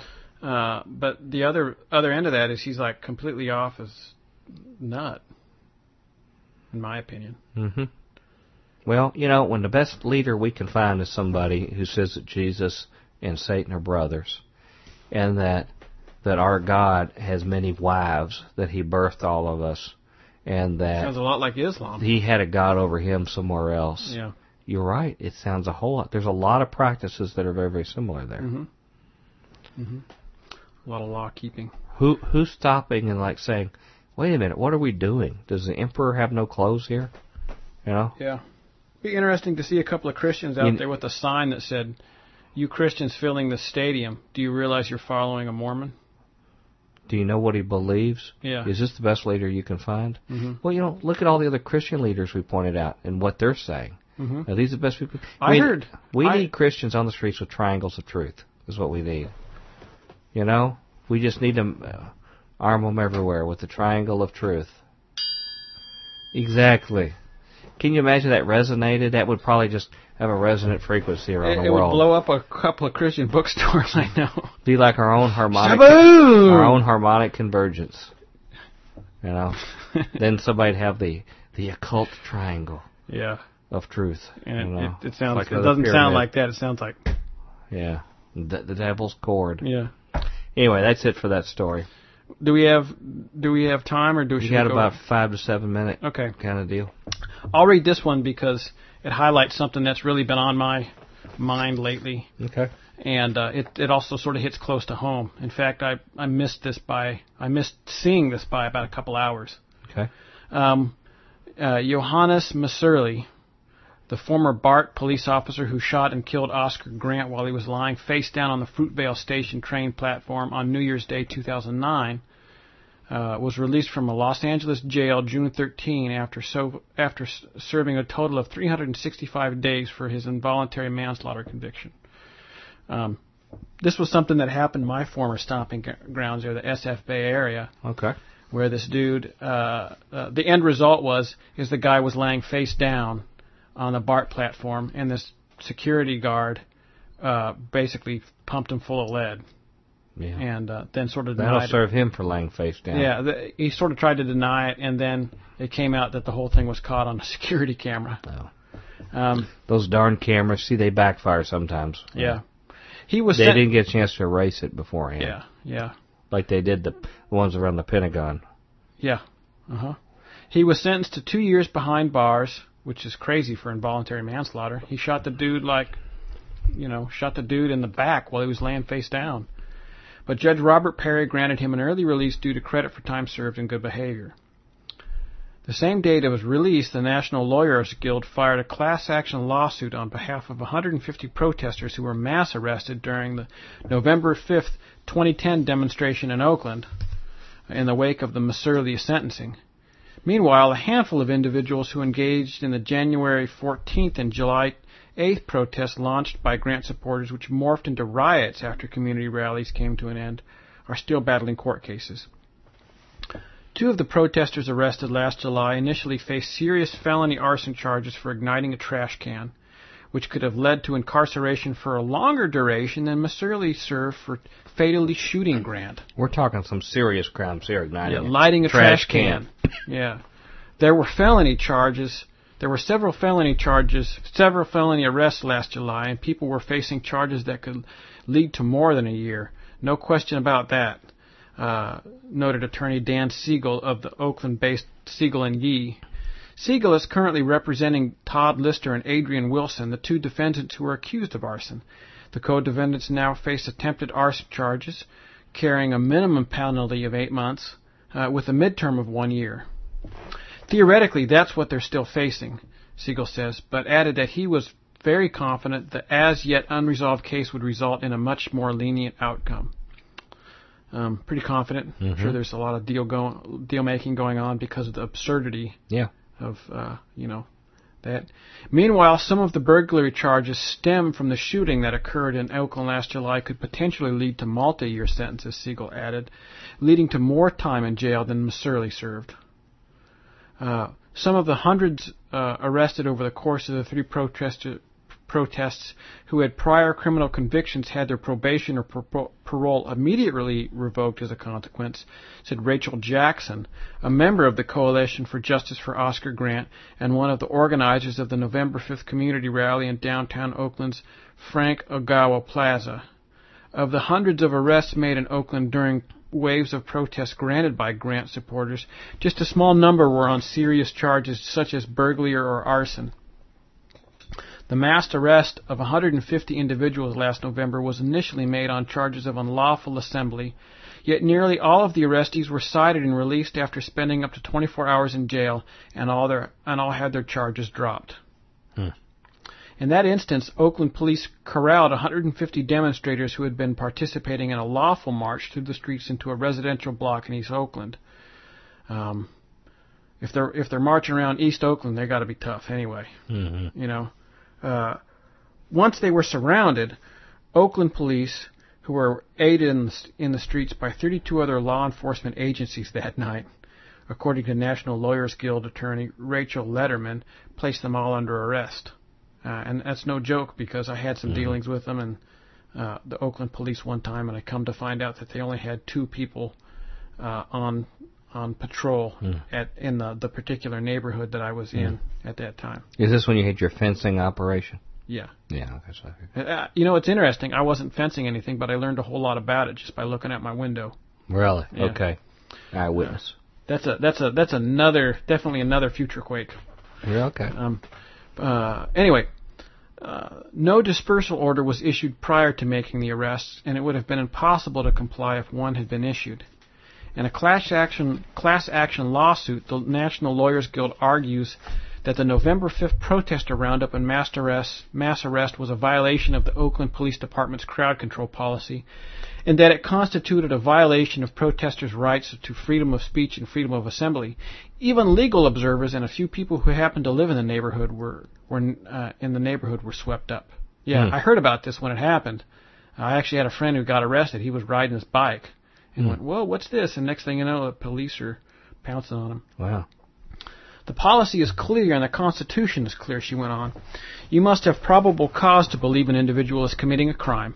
But in this case, the whole crowd was herded into a residential street, blocked in, and held on the street for hours. There was never a dispersal order, and all exits were sealed off. The Oakland Police Department did not respond to a request for comment. Arrestees were held handcuffed in vans, in some cases for hours, without access to a bathroom, Litterman noted. All of the women were subjected to pregnancy tests upon being booked in jail, which made no sense and was abusive in this particular case, Litterman maintains, because the short time they spent there didn't justify the excuse that the test would have been necessary to determine whether anyone needed prenatal care. Several men, meanwhile, were subjected to DNA swabs, which is only supposed to happen if you're arrested for a violent felony, according to Litterman. Jackson, who was also arrested that night, said she believed police conduct was incredibly intimidating and has a chilling effect on free speech. So, there you have it. You know, they want to get your hands on your DNA one way or the other, whether if you're a baby now and they take it in the hospital or some excuse, because not only can they identify you later if you did something bad, but they could also plant it somewhere, and they would have absolutely convincing proof you did something. I mean, once they got your DNA, they could plant it anywhere. I'll never forget a hooligan friend of mine who lived down in Los Angeles. He told me a story one time that a police officer friend of his showed up, a guy he grew up with, and said, "Hey man, let me borrow your phone book." Like, well, okay, come on in. So they came in, and they sat there, had a Coke together, and just sort of shot the breeze while he was looking through the phone book. I went, okay, and wrote something down. And as he was walking out, he said, I can't help but ask, what do you need my phone book for? He said, there's a guy that we know in Bellflower that we don't like, and he's done all these things in the past, but we can't prove it, and he just got out of jail a couple of years ago, so we're going to go over there and hook him up. You know what hook him up means, right? Well, I'll make sure. Tell me. Planting evidence. Oh, okay. So, this was from a friend of mine who was a former hooligan, now turned pastor, and he told me that. A society is in crisis when that is tolerated. Well, a lot of times people don't entirely know, and that, of course he's guilty. It's a lot like the fear thing that we I talked about earlier. People fear something, and the next thing you know, they don't bother looking into resources or, But I mean, if you got people planning stuff, there can't be justice in the land. I mean, you've really in a crisis. That's worse than any kind of terrorism. Is if you have crooked institutional figures. I know it goes on. What I'm saying is that's the part that ought to cause sleepless nights for people, not somebody in a turban in a cave somewhere. You want to move on to our email? Roll it. By the way, I just want to remind our listeners, if you go to iTunes and get our show or any kind of podcast thing, if you go to futurequake.com and you click on the past shows tabs, not only are all our shows archived there, they're all going back to the beginning, and in fact, there are a lot more than are on the iTunes podcast because it includes our WRFN days, which are a little primitive. They were before we were a Christian show. Some of our opinions have changed. There's a lot of pre-Tom Bionic shows there too. Yeah, but they're really not worth listening to. But suffer through them for historical content. I'll tell Emmett, you said that. See what he thinks. But anyway, go check it out. But the other thing I was pointing out is that we have links to these stories there that you can click. People want them for a long time. It takes a little time to get them together, but we figured you all doing your research would like it. There was one last week that was an error about the red horse. Yep. But it's fixed. Correct. So go back. Yeah. It's fixed. Oh, shoot. I didn't finish that article today. So, anyway, just check those out. And I want to get to some email here. Here's one from Brother Tim in California that I skipped because it was a little long, and so I didn't want to be remiss. Yeah. This is Brother Tim. He says, to Dr. Future and Tom Bionic. He says, I'm not really sure how to start this, as this is the first time I've ever written to anyone at any show, podcast, or otherwise. I've just put down my headphones after listening to about 3/4 of your podcast for 2011, having just heard you questioning whether what you're doing has a chance at making a difference in today's Christian culture. And I'm feeling led in a huge way to write the following. You guys, through your ministry, are making a huge difference in more ways than you can possibly know. And I'm talking lasting change that will carry over into eternity.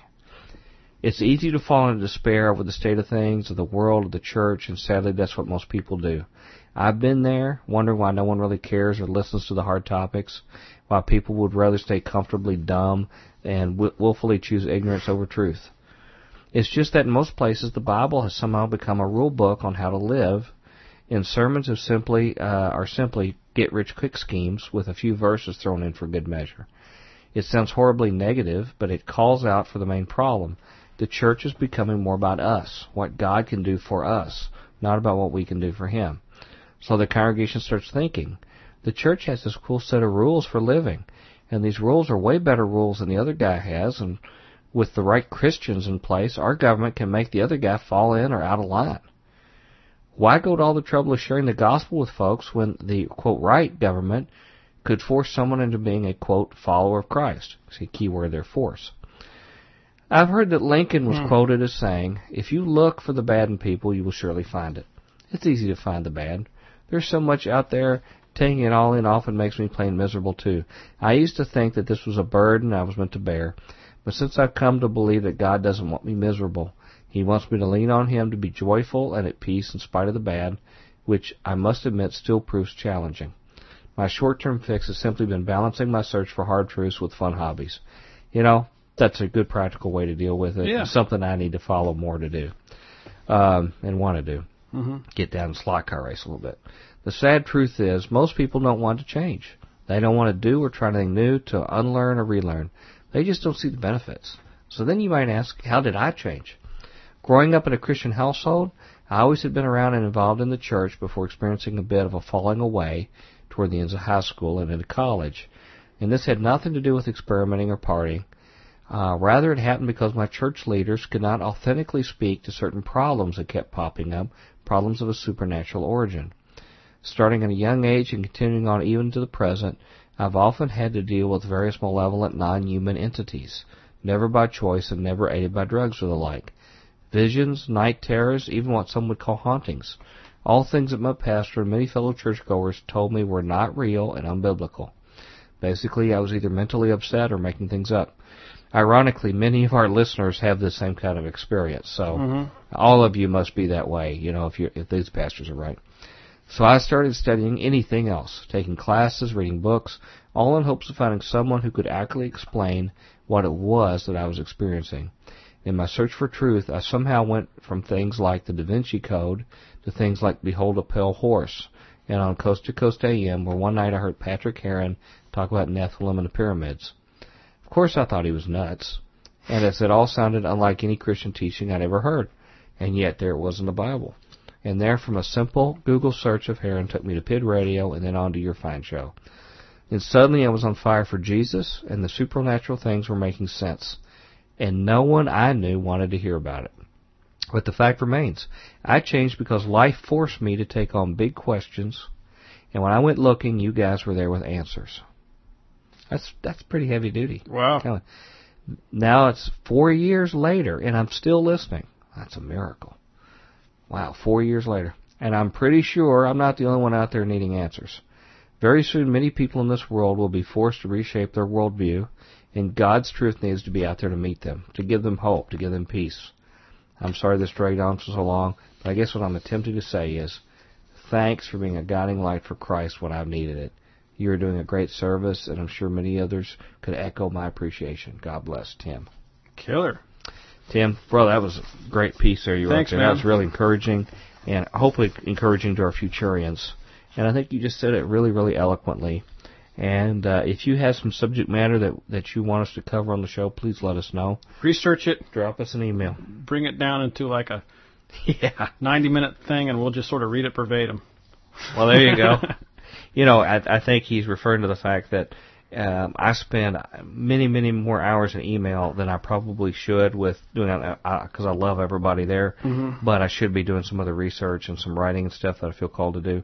But, when our listeners say something and they'll just put a link to like a video and says, watch this. It'd be very, very helpful if you all could sort of do me a favor and condense down what you learned from something. Tell me what it was you learned that's key to us. Give me a paragraph. Just a paragraph. Yeah. And then put the link after that where if I need to follow up more, I can do. And you'd be doing a big favor for me, folk. I appreciate everybody sending us leads, and please keep doing it. But that would be just a way to help me. This is Dave. Some of these are real brief. This is Dave. He says, hailing from central North Dakota. I very much enjoy Future Quake. Thank you for all your efforts and service. Thanks, Dave. There you go. And he sent some pictures of his gardens to show it's possible to have greenery this far north, which I thought you'd appreciate. Yeah, it's interesting. I got really into like cold winter gardening. Yeah. My winter garden is beautiful. My summer garden is horrible. Huh. I gotta go read some traditional gardening books. Okay, maybe talk to Dave. Yeah. Dave, stay dry up there, okay? I know y'all are taking a tough ride. I'm probably not the whole state, probably more just by the river there, but anyway, hang in there, brother. This is from Norm, okay? Norm we hear to occasionally. Mm-hmm. Norm says, last night I listened to your interview with Judd Burton about his book, Interview with the Giant. This is people going back and listening to stuff through our archives, which is great. He says, I was especially interested in your remark about Elvis being part of the line of these people. I'm not a dyed-in-the-wool Elvis fan, so you wouldn't be insulting me. I just want more details. I'm 63 and I've been listening to the Revelations Radio Network for only 2 years now. 63-year-old. That's awesome. Yeah. Beginning with Frank Lordy and have since branched out to most other shows listed on Revelation Radio Network's website. Probably even that FBI informer, Tim, the Tim and Mike show. Without intention or malice on your part, it's obvious that Future Quake has tried to warn other brothers and sisters in the Lord about just how spiritually flabby and unprepared the American contingent of the church really is. Thank you and keep going. Oh, tell Merv, too, which we will. We'll tell Merv. And I explained to Norm that all I knew about Elvis was that he was a Melungian. I remember you saying that. And they tend to have like 6 fingers. 6 fingers, yep. Which is what the Nephilim had. Mm-hmm. Plus, they're from the area where the Nephilim came from, in that Lebanese, Turkey area of the Mediterranean. And they tend to have shovel teeth and like these little pointy ribs through their hairline. And they're from this general area. Mm-hmm. Over eastern Tennessee and eastern Kentucky. Hmm. Okay, this is from Brother Kyle. Brother Kyle has this to say. I'll keep this brief. I've got a longer email I'm going to be sending you, but I want to keep this one separate. I was catching up on Future Quake episodes last night. Oh, let me scoot this down here. Anyway, that was clearly a heart-exhausting episode for you and Tom, as it was to listen to. I think we were all disheartened to a degree. Good, I'm glad I was a downer for everybody. We're here for you. May be true. To bring you down! Yeah, may be true. Yet I must say, I was moved to good tears when Mike T. Started to quote the Beatitudes while you were going through my email. Mm-hmm. I was completely surprised by that, and I was much appreciated. For me, the Beatitudes have special resonance. You remember when you did that? Now you have something new. Instead of reading scripture, you just hit the triangle. It's like having Harpo Marx in here. Just honk a horn. It says, for me, the Beatitudes have special resonance because nearly 20 years ago, in July 91, I was sitting in my parents' basement struggling with the Scripture, and on reaching the Beatitudes, I broke down and begged Jesus to be my Lord and Redeemer.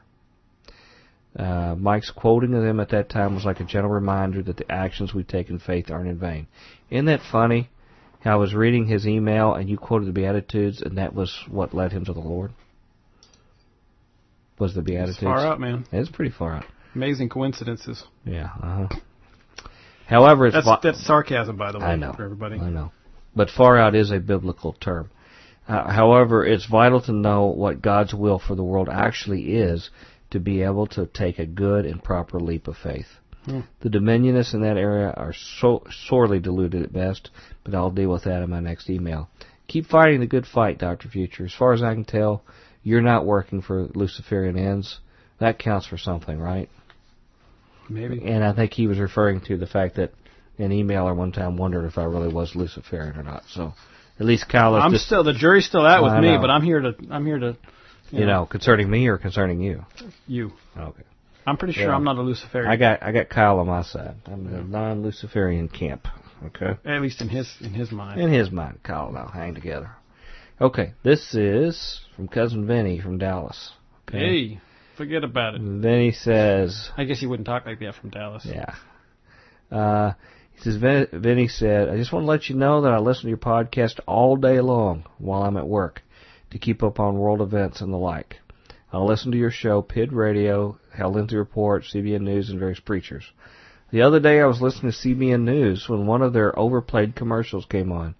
I was halfway paying attention because I was busy at the time when I had to stop what I was doing and backtrack the podcast. Pat and his son began to talk about how to overcome the mountain of finance and how Jesus wants you to be blessed. I've noticed on your show that you never mention Pat, which actually we do. We've talked about him like being involved in a big gold mine and a bunch of other diamond stuff. mine, blood mine. He was also involved in the Iran-Contra affair. Yeah. Tangentially, anyway. Well, he says, sorry, I'm brain dead at the moment, which, you know, listen to Future Quake. You can't help it that happened. Welcome to my world. And he says, when you talk about the guy with the whole 7 or 5 mountains thing, keep up the great work, gentlemen, and may Jesus in all of his glory keep blessing your ministry, your families, and yourselves. Now, what Vinny was doing there is what we hope for all Futurians. He takes this information, files it away, and then when he hears something, it flags in his mind. And that word mountains, he knows what that means. He knows the code word. Mm-hmm. And that's what we hope to educate each other on, is to be on the lookout for this stuff. And when I asked him if I could read his email on here, he says, oh, anytime, man. He says, you had me, yes, I'm from Texas, cracking up a few podcasts ago when Tom was going on about his research and you were just trying to keep the show going. Keep it up, gentlemen. That's what I was referring to. Yeah. So, they like our struggle. I will see how many pro-triangle comments we get. After this, the triangle posse. Okay. This is from Luke. Okay. And Luke says, now, Luke, I don't mean to toot his horn because I want him to get treasures in heaven, but he was one who made a contribution, to our ministry, okay? And I had sent him a thank you for it. And Doc, he says, Doc, I consider it a blessing to be able to give to your ministry. I'm thankful for the many hours of research and hard work that goes into the show, and the least I could do is give a portion of what the Lord has blessed our family with in this season of life. I often think of 2 Corinthians 8:14, and I'm reminded that it's good to be generous. We have plenty, as we never know when our circumstances will change, and we will be dependent on the generosity of others. Yeah, when you're down just to your last triangle. May we all be increasing better stewards of the gifts God has put us in charge of. My wife and I are having our first baby next month, so you could keep us in your prayers about our transition into parenthood and raising our child to know the ways of the Lord. We like to joke with each other that we have a future Futurian on the way. Yeah, that's worth a gong. Triangle shot, yeah. You got to bring in like a big samurai gong next? It's so loud it would overload the mics. I have one somewhere, I think. That would be pretty awesome in here. We all want to play I'm Happy. Was talking about being bummed and everything. Who's the man who says I'm not? Yeah, because it has a little ding like that at the end. Yeah.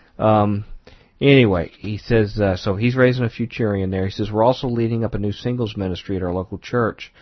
You could pray that God would be using it to transform lives and train them up to be mature disciples of Jesus. Sweet. You know, if you don't think it'll corrupt them too much, Brother Luke, have them listen to some Future Quake stuff and discuss it. Maybe I'll come and attend the singles I don't know ministry. if you get thrown out. Really mess it up. Yeah, there you go. Whoa, this dude's nuts.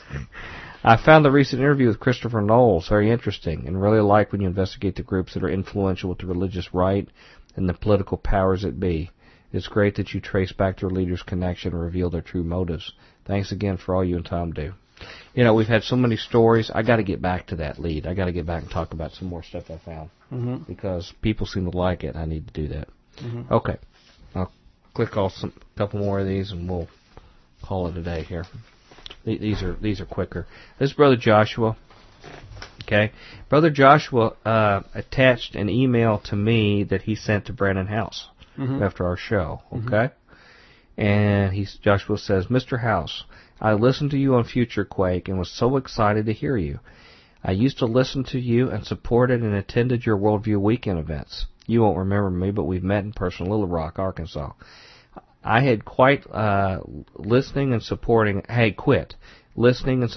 until now because of the worldview portrayed by David Barton through your programs. I must confess, I began to think you were falling prey to dominionist theology, even though I didn't know that term yet. Shortly after I left you, I found Future Quake through Chris Wright and Frank Lordy and the Revelations Radio Network.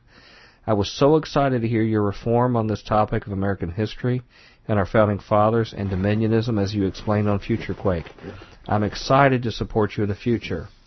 I am seriously overwhelmed with excitement to see that you are a humble man seeking truth in this area. Yeah, you know what? I'll pause the email there for a second and say, you know what the coolest thing about that is the fact that Brandon, you know, he realized that he was in error, and he came right out and said, I was in error, and so I need to do something about it. And he was totally like wanted to try and do the right thing. It sounded like between his buddy Dave Barton there, and it's like, look, I have some real concerns, and this is serious, you know. And he rebuffed it, but at least he tried. It wasn't like, well, I turned the tables over on this stuff. Right, yeah, I didn't get all self-righteous and holy. Yeah, right. You know, that attitude is actually even more essential than the ability to be so discerning to be right the first time.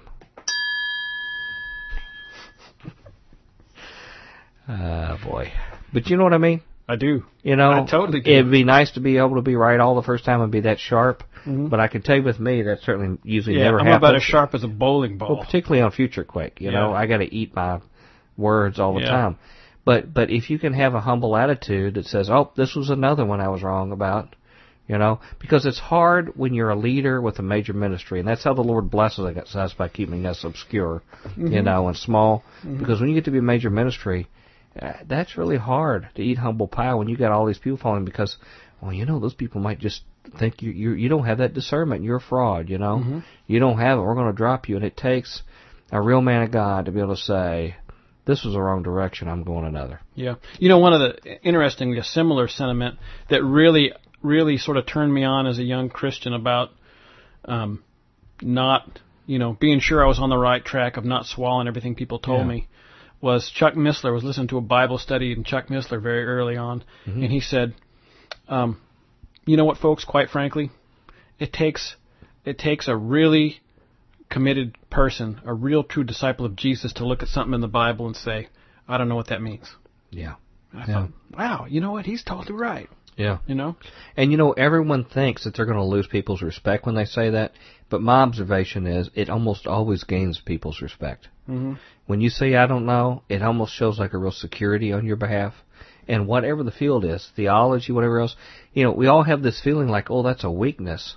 But in real application, it's like that commercial with Mikey and Life Cereal. Everybody thinks the commercial says, you know, give it to Mikey, he'll eat anything. When the real commercial says, give it to Mikey, he won't eat anything. But he really eats Life Cereal. So everybody has a common shared societal misunderstanding. And this is another one. So older farts out there like me will understand that reference. Okay, he says, to Dr. Future and Tom Bionic, I too am somebody who went through the whole archive after listening to just a few of your programs. Man, it will have some kind of medal or something we can send for all archive people. Wouldn't that be a neat thing to well, maybe do? we could have dinner with them at Branson. If they're there at Branson. Yeah. There might be thousands and thousands of people that want to have lunch with us or dinner. Yeah. But it'll be like informal. We'll be like, we're going over here to Shoney's at 7. Yeah. And you guys can show up or not. We may have to cater for 10,000 though. But anyway, let me finish what he says here. Mm-hmm. He says, and was just as excited to have discovered you. There is a certain feeling of justification to know there are people like you guys and Chris White and Derek and Sheridan Gilbert that have a worldview that supports my convictions. I thought I was alone and being called crazy for holding this worldview. Well, we still are, regularly, you and I. You are all a group of broadcasters that need more public attention. To all of you, please continue to do your work. It's a tremendous blessing. You are watchmen preparing more people than you will probably realize. And this comes from Josh in Arkansas. He says, this is something a little aside that's sort of interesting, P.S. He says, another interesting topic on Mormonism. I'm a street evangelist. He says, I preach law to the proud, grace to the humble, repentance and faith. And I had my worldview rocked in my ministry to the Mormons. He says, this is when I came to truly realize we wrestle not against flesh and blood, and the beginning of the opening of my eyes to this world.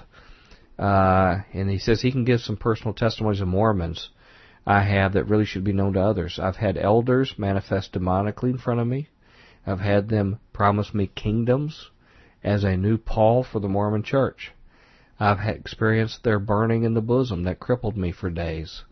I've seen some of their exclusive testimony meetings, met with leaders that cover our region, including yours, and seen many other things I'd love to share with you if you're interested in knowing. Mm-hmm. I have a great desire to see people become aware of this deception that they preach. I believe I have a great passion for these people, and I'm heartbroken over the deception they're shared in. You see, he has the idea that we need to have over Mormons, Jehovah's Witnesses, Muslims, and all the above, Jews, is that he mentioned a bunch of evil stuff going on in there, but did he say, I hate them because of that, and just run away from them and never make contact?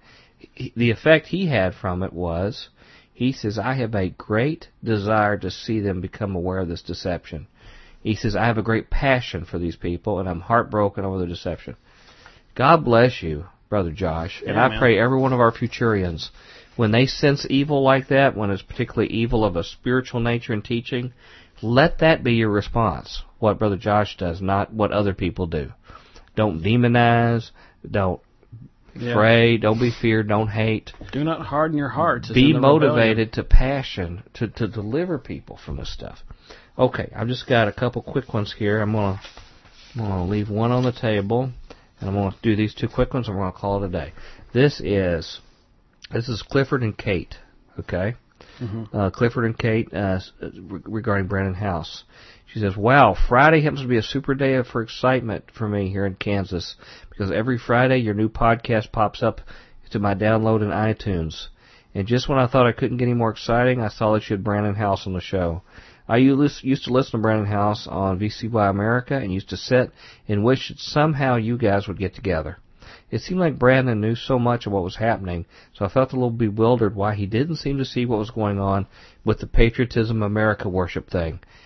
I knew that you both were in Tennessee and hoped somehow there would be a meeting, and there was. Thank Jesus. This was one of the best shows ever. Due to the fact that almost all of the major Christian players out there are a little disingenuous, I almost had no hope of a major Christian host, Brandon, waking up to the truth. I was getting so sick of the same old Islam evil, American exceptionalism, etc., etc. Can't believe somebody else said that other than us. Stuff that I pretty much stopped listening to anyone except Future Quake. You know, that runs different from a lot of our critic emails. I was going to say, yeah, you may be in the minority on that, but thank you. I hope not, of our listeners. Yeah. I hope that the critics are in the minority. I am so pleased I can listen to Brandon House again. This broadcast, you know, these people had stopped listening to Brandon because of this until our show. And I think that's a collateral cool benefit of the event. Yeah. He says, or she says, this broadcast tied it all together for me and helped me to realize that the American Christian community is in real trouble. When I first heard Chris Pinto speak of Founding Fathers, I was blown away. New brain cells were being born. Old ones were dusting themselves off. But I wondered about David Barton. He was supposed to be the authority on the Founding Fathers and Christianity. He was supposed to be the one who had done all the research and had all the hard facts. I had previously attended a Worldview Weekend conference in 2006 and had purchased 2 of David Barton's books. I never tried to read them until right before your broadcast with Pinto and felt they were not genuine. In Barton's Lives of the Signers, which is a highly touted book, descriptions of the signers are very vague. I couldn't find out much to be excited about. Many of them weren't even Christians at all. Lots of hype. So I guess I'm saying thank you for putting all the sides together. Like many shows, would not have dealt with David Barton or named names the way you two did. And doing this is super important. Thousands of Christians everywhere have been or are being deceived by Barton, and nothing short of an outright explanation and exposure will be able to help us see what's really happening. I keep thinking of the scripture about wolves in sheep's clothing, and it's coming alive in my mind more than more. I can't thank you and Tom and your guest enough, and my husband, for totally unraveling my thinking on Christianese. As divisive as it can be, I urge everyone out there to name names and to totally expose the unfruitful works of darkness. Some of us aren't as good at connecting all the dots as others are, and we need it simple. We're all coming off a lifetime of brainwashing. Isn't that true for all of us? I guess it makes sense. John talks about how when we are in the light, it exposes our deeds, and of course the light is no tiny flashlight. It is a giant, bright, and beautiful spotlight. It helps us to be more like Christ. Oh, thank God. As dramatic as this sounds, I believe that what happened with Brandon House and Future Quake, Pinto, and others is nothing short of miraculous. I can't wait to see what Jesus Christ will do next. Lastly, I want to say thanks for all your encouragement to Brandon. I feel that when you encourage your guests, you are not just lifting them up, but you are lifting up all your Futurians up in the Lord as well. As you know, we're all unpopular with those around us. Amen to that, sister. And the battle is hard sometimes. So thanks again for the encouragement. Like another Futurian, I do feel it's like sitting up and drinking a cup of coffee, if you like coffee. Sincere appreciation and prayerful thanks. And that's from Clifford and Kate. I know that was a little long, but man, these are awesome. They say so much better things to say than what we have to say. Yeah, very eloquent. They should be Futurian Quake is what it should be. Okay, here's Tony, and this is going to be our last one for this week. Tony says, Dear Dr. Future, Tom Bionic, Robert Hyde, CJ, and all. Okay, this is about the Politics of Religion conference. Thanks for putting together a tremendous conference on the politics of religion in Fort Wayne. I've known about your show for about 3 years now, and I've listened to many interviews. This is the first time I had a chance to see you in person. When I spoke with you and said that your show was instrumental in expanding my worldview and opening my eyes to what is really going on in the world, your first question to me was, did it bring you closer to Jesus? Your singular focus on Christ and your humble spirit are what compelled me to take a serious look at some of the out-of-the-mainstream topics which you cover. I have come to believe that these topics are a very serious challenge to the Christian faith, and you helped me wake up to this reality. I am convinced that God gave us all the answers we need if we're willing to do a little digging. Although my wife was skeptical and concerned about what I was coming to believe, after she listened to a few of your shows, she also started to get it. Yeah, I wanted to wait for that one. She was at the conference with me, and this is a huge step from where she was just after 1 year ago. I thank the staff of Future Quake. Your faithfulness will be greatly rewarded. And I say God bless you, Tony, and also to Mrs. Tony. And we hope you're listening right now. And yeah. It's a pleasure to have you with us. And obviously Tony loves you, and you support him, and y'all support each other. Cool. And you're blessed to have, if you all are listening together, to have 2 spouses, because we all need whoever we can to lean on. Yep. And that's it. I'm going to call it a day. I know we went a little late here. But I'm trying to catch up on those old emails. These are long past, so you recent emailers, we'll get to you eventually if the Lord doesn't return. Harold Camping may bring this to an end, but any closing words? No, non-auditory, non-musical comments for our listeners? Old Harold Camping, when it turned out to be wrong. He had a really tough weekend. His friends came by and were consoling him. And they said, Harold, man, it's okay. It's not like it's the end of the world. Okay. Well, I tell you, with that, I'm going to give our listeners a relief and bring in Merv, who can tell them how to contact us at Future Quake. Future Quake radio broadcasts are archived at www.futurequake.com, suitable for downloading or streaming, as well as other show information.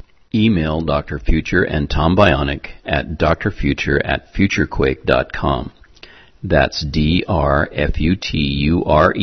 at futurequake.com. Tell us your name, city, and radio station or internet, and if we can use your name on air. Comments on the show's topics or guests, or suggestions for future show topics or guests are most welcome. Dr. Future and Tom will discuss selected emails each week during the radio broadcast. Okay. We got to say goodbye. Any last words? Nope, done. Okay. Hope to catch you at the Future Congress Conference. If not, keep hanging here every week. Mm-hmm. There's always going to be changes here. Lots of stuff going on. A very, very interesting interview next week. I think you'll really enjoy. Mm-hmm. But until then, we hope your future's always bright. Have a good day. Join us next time as we dare to experience another aftershock of a future quake.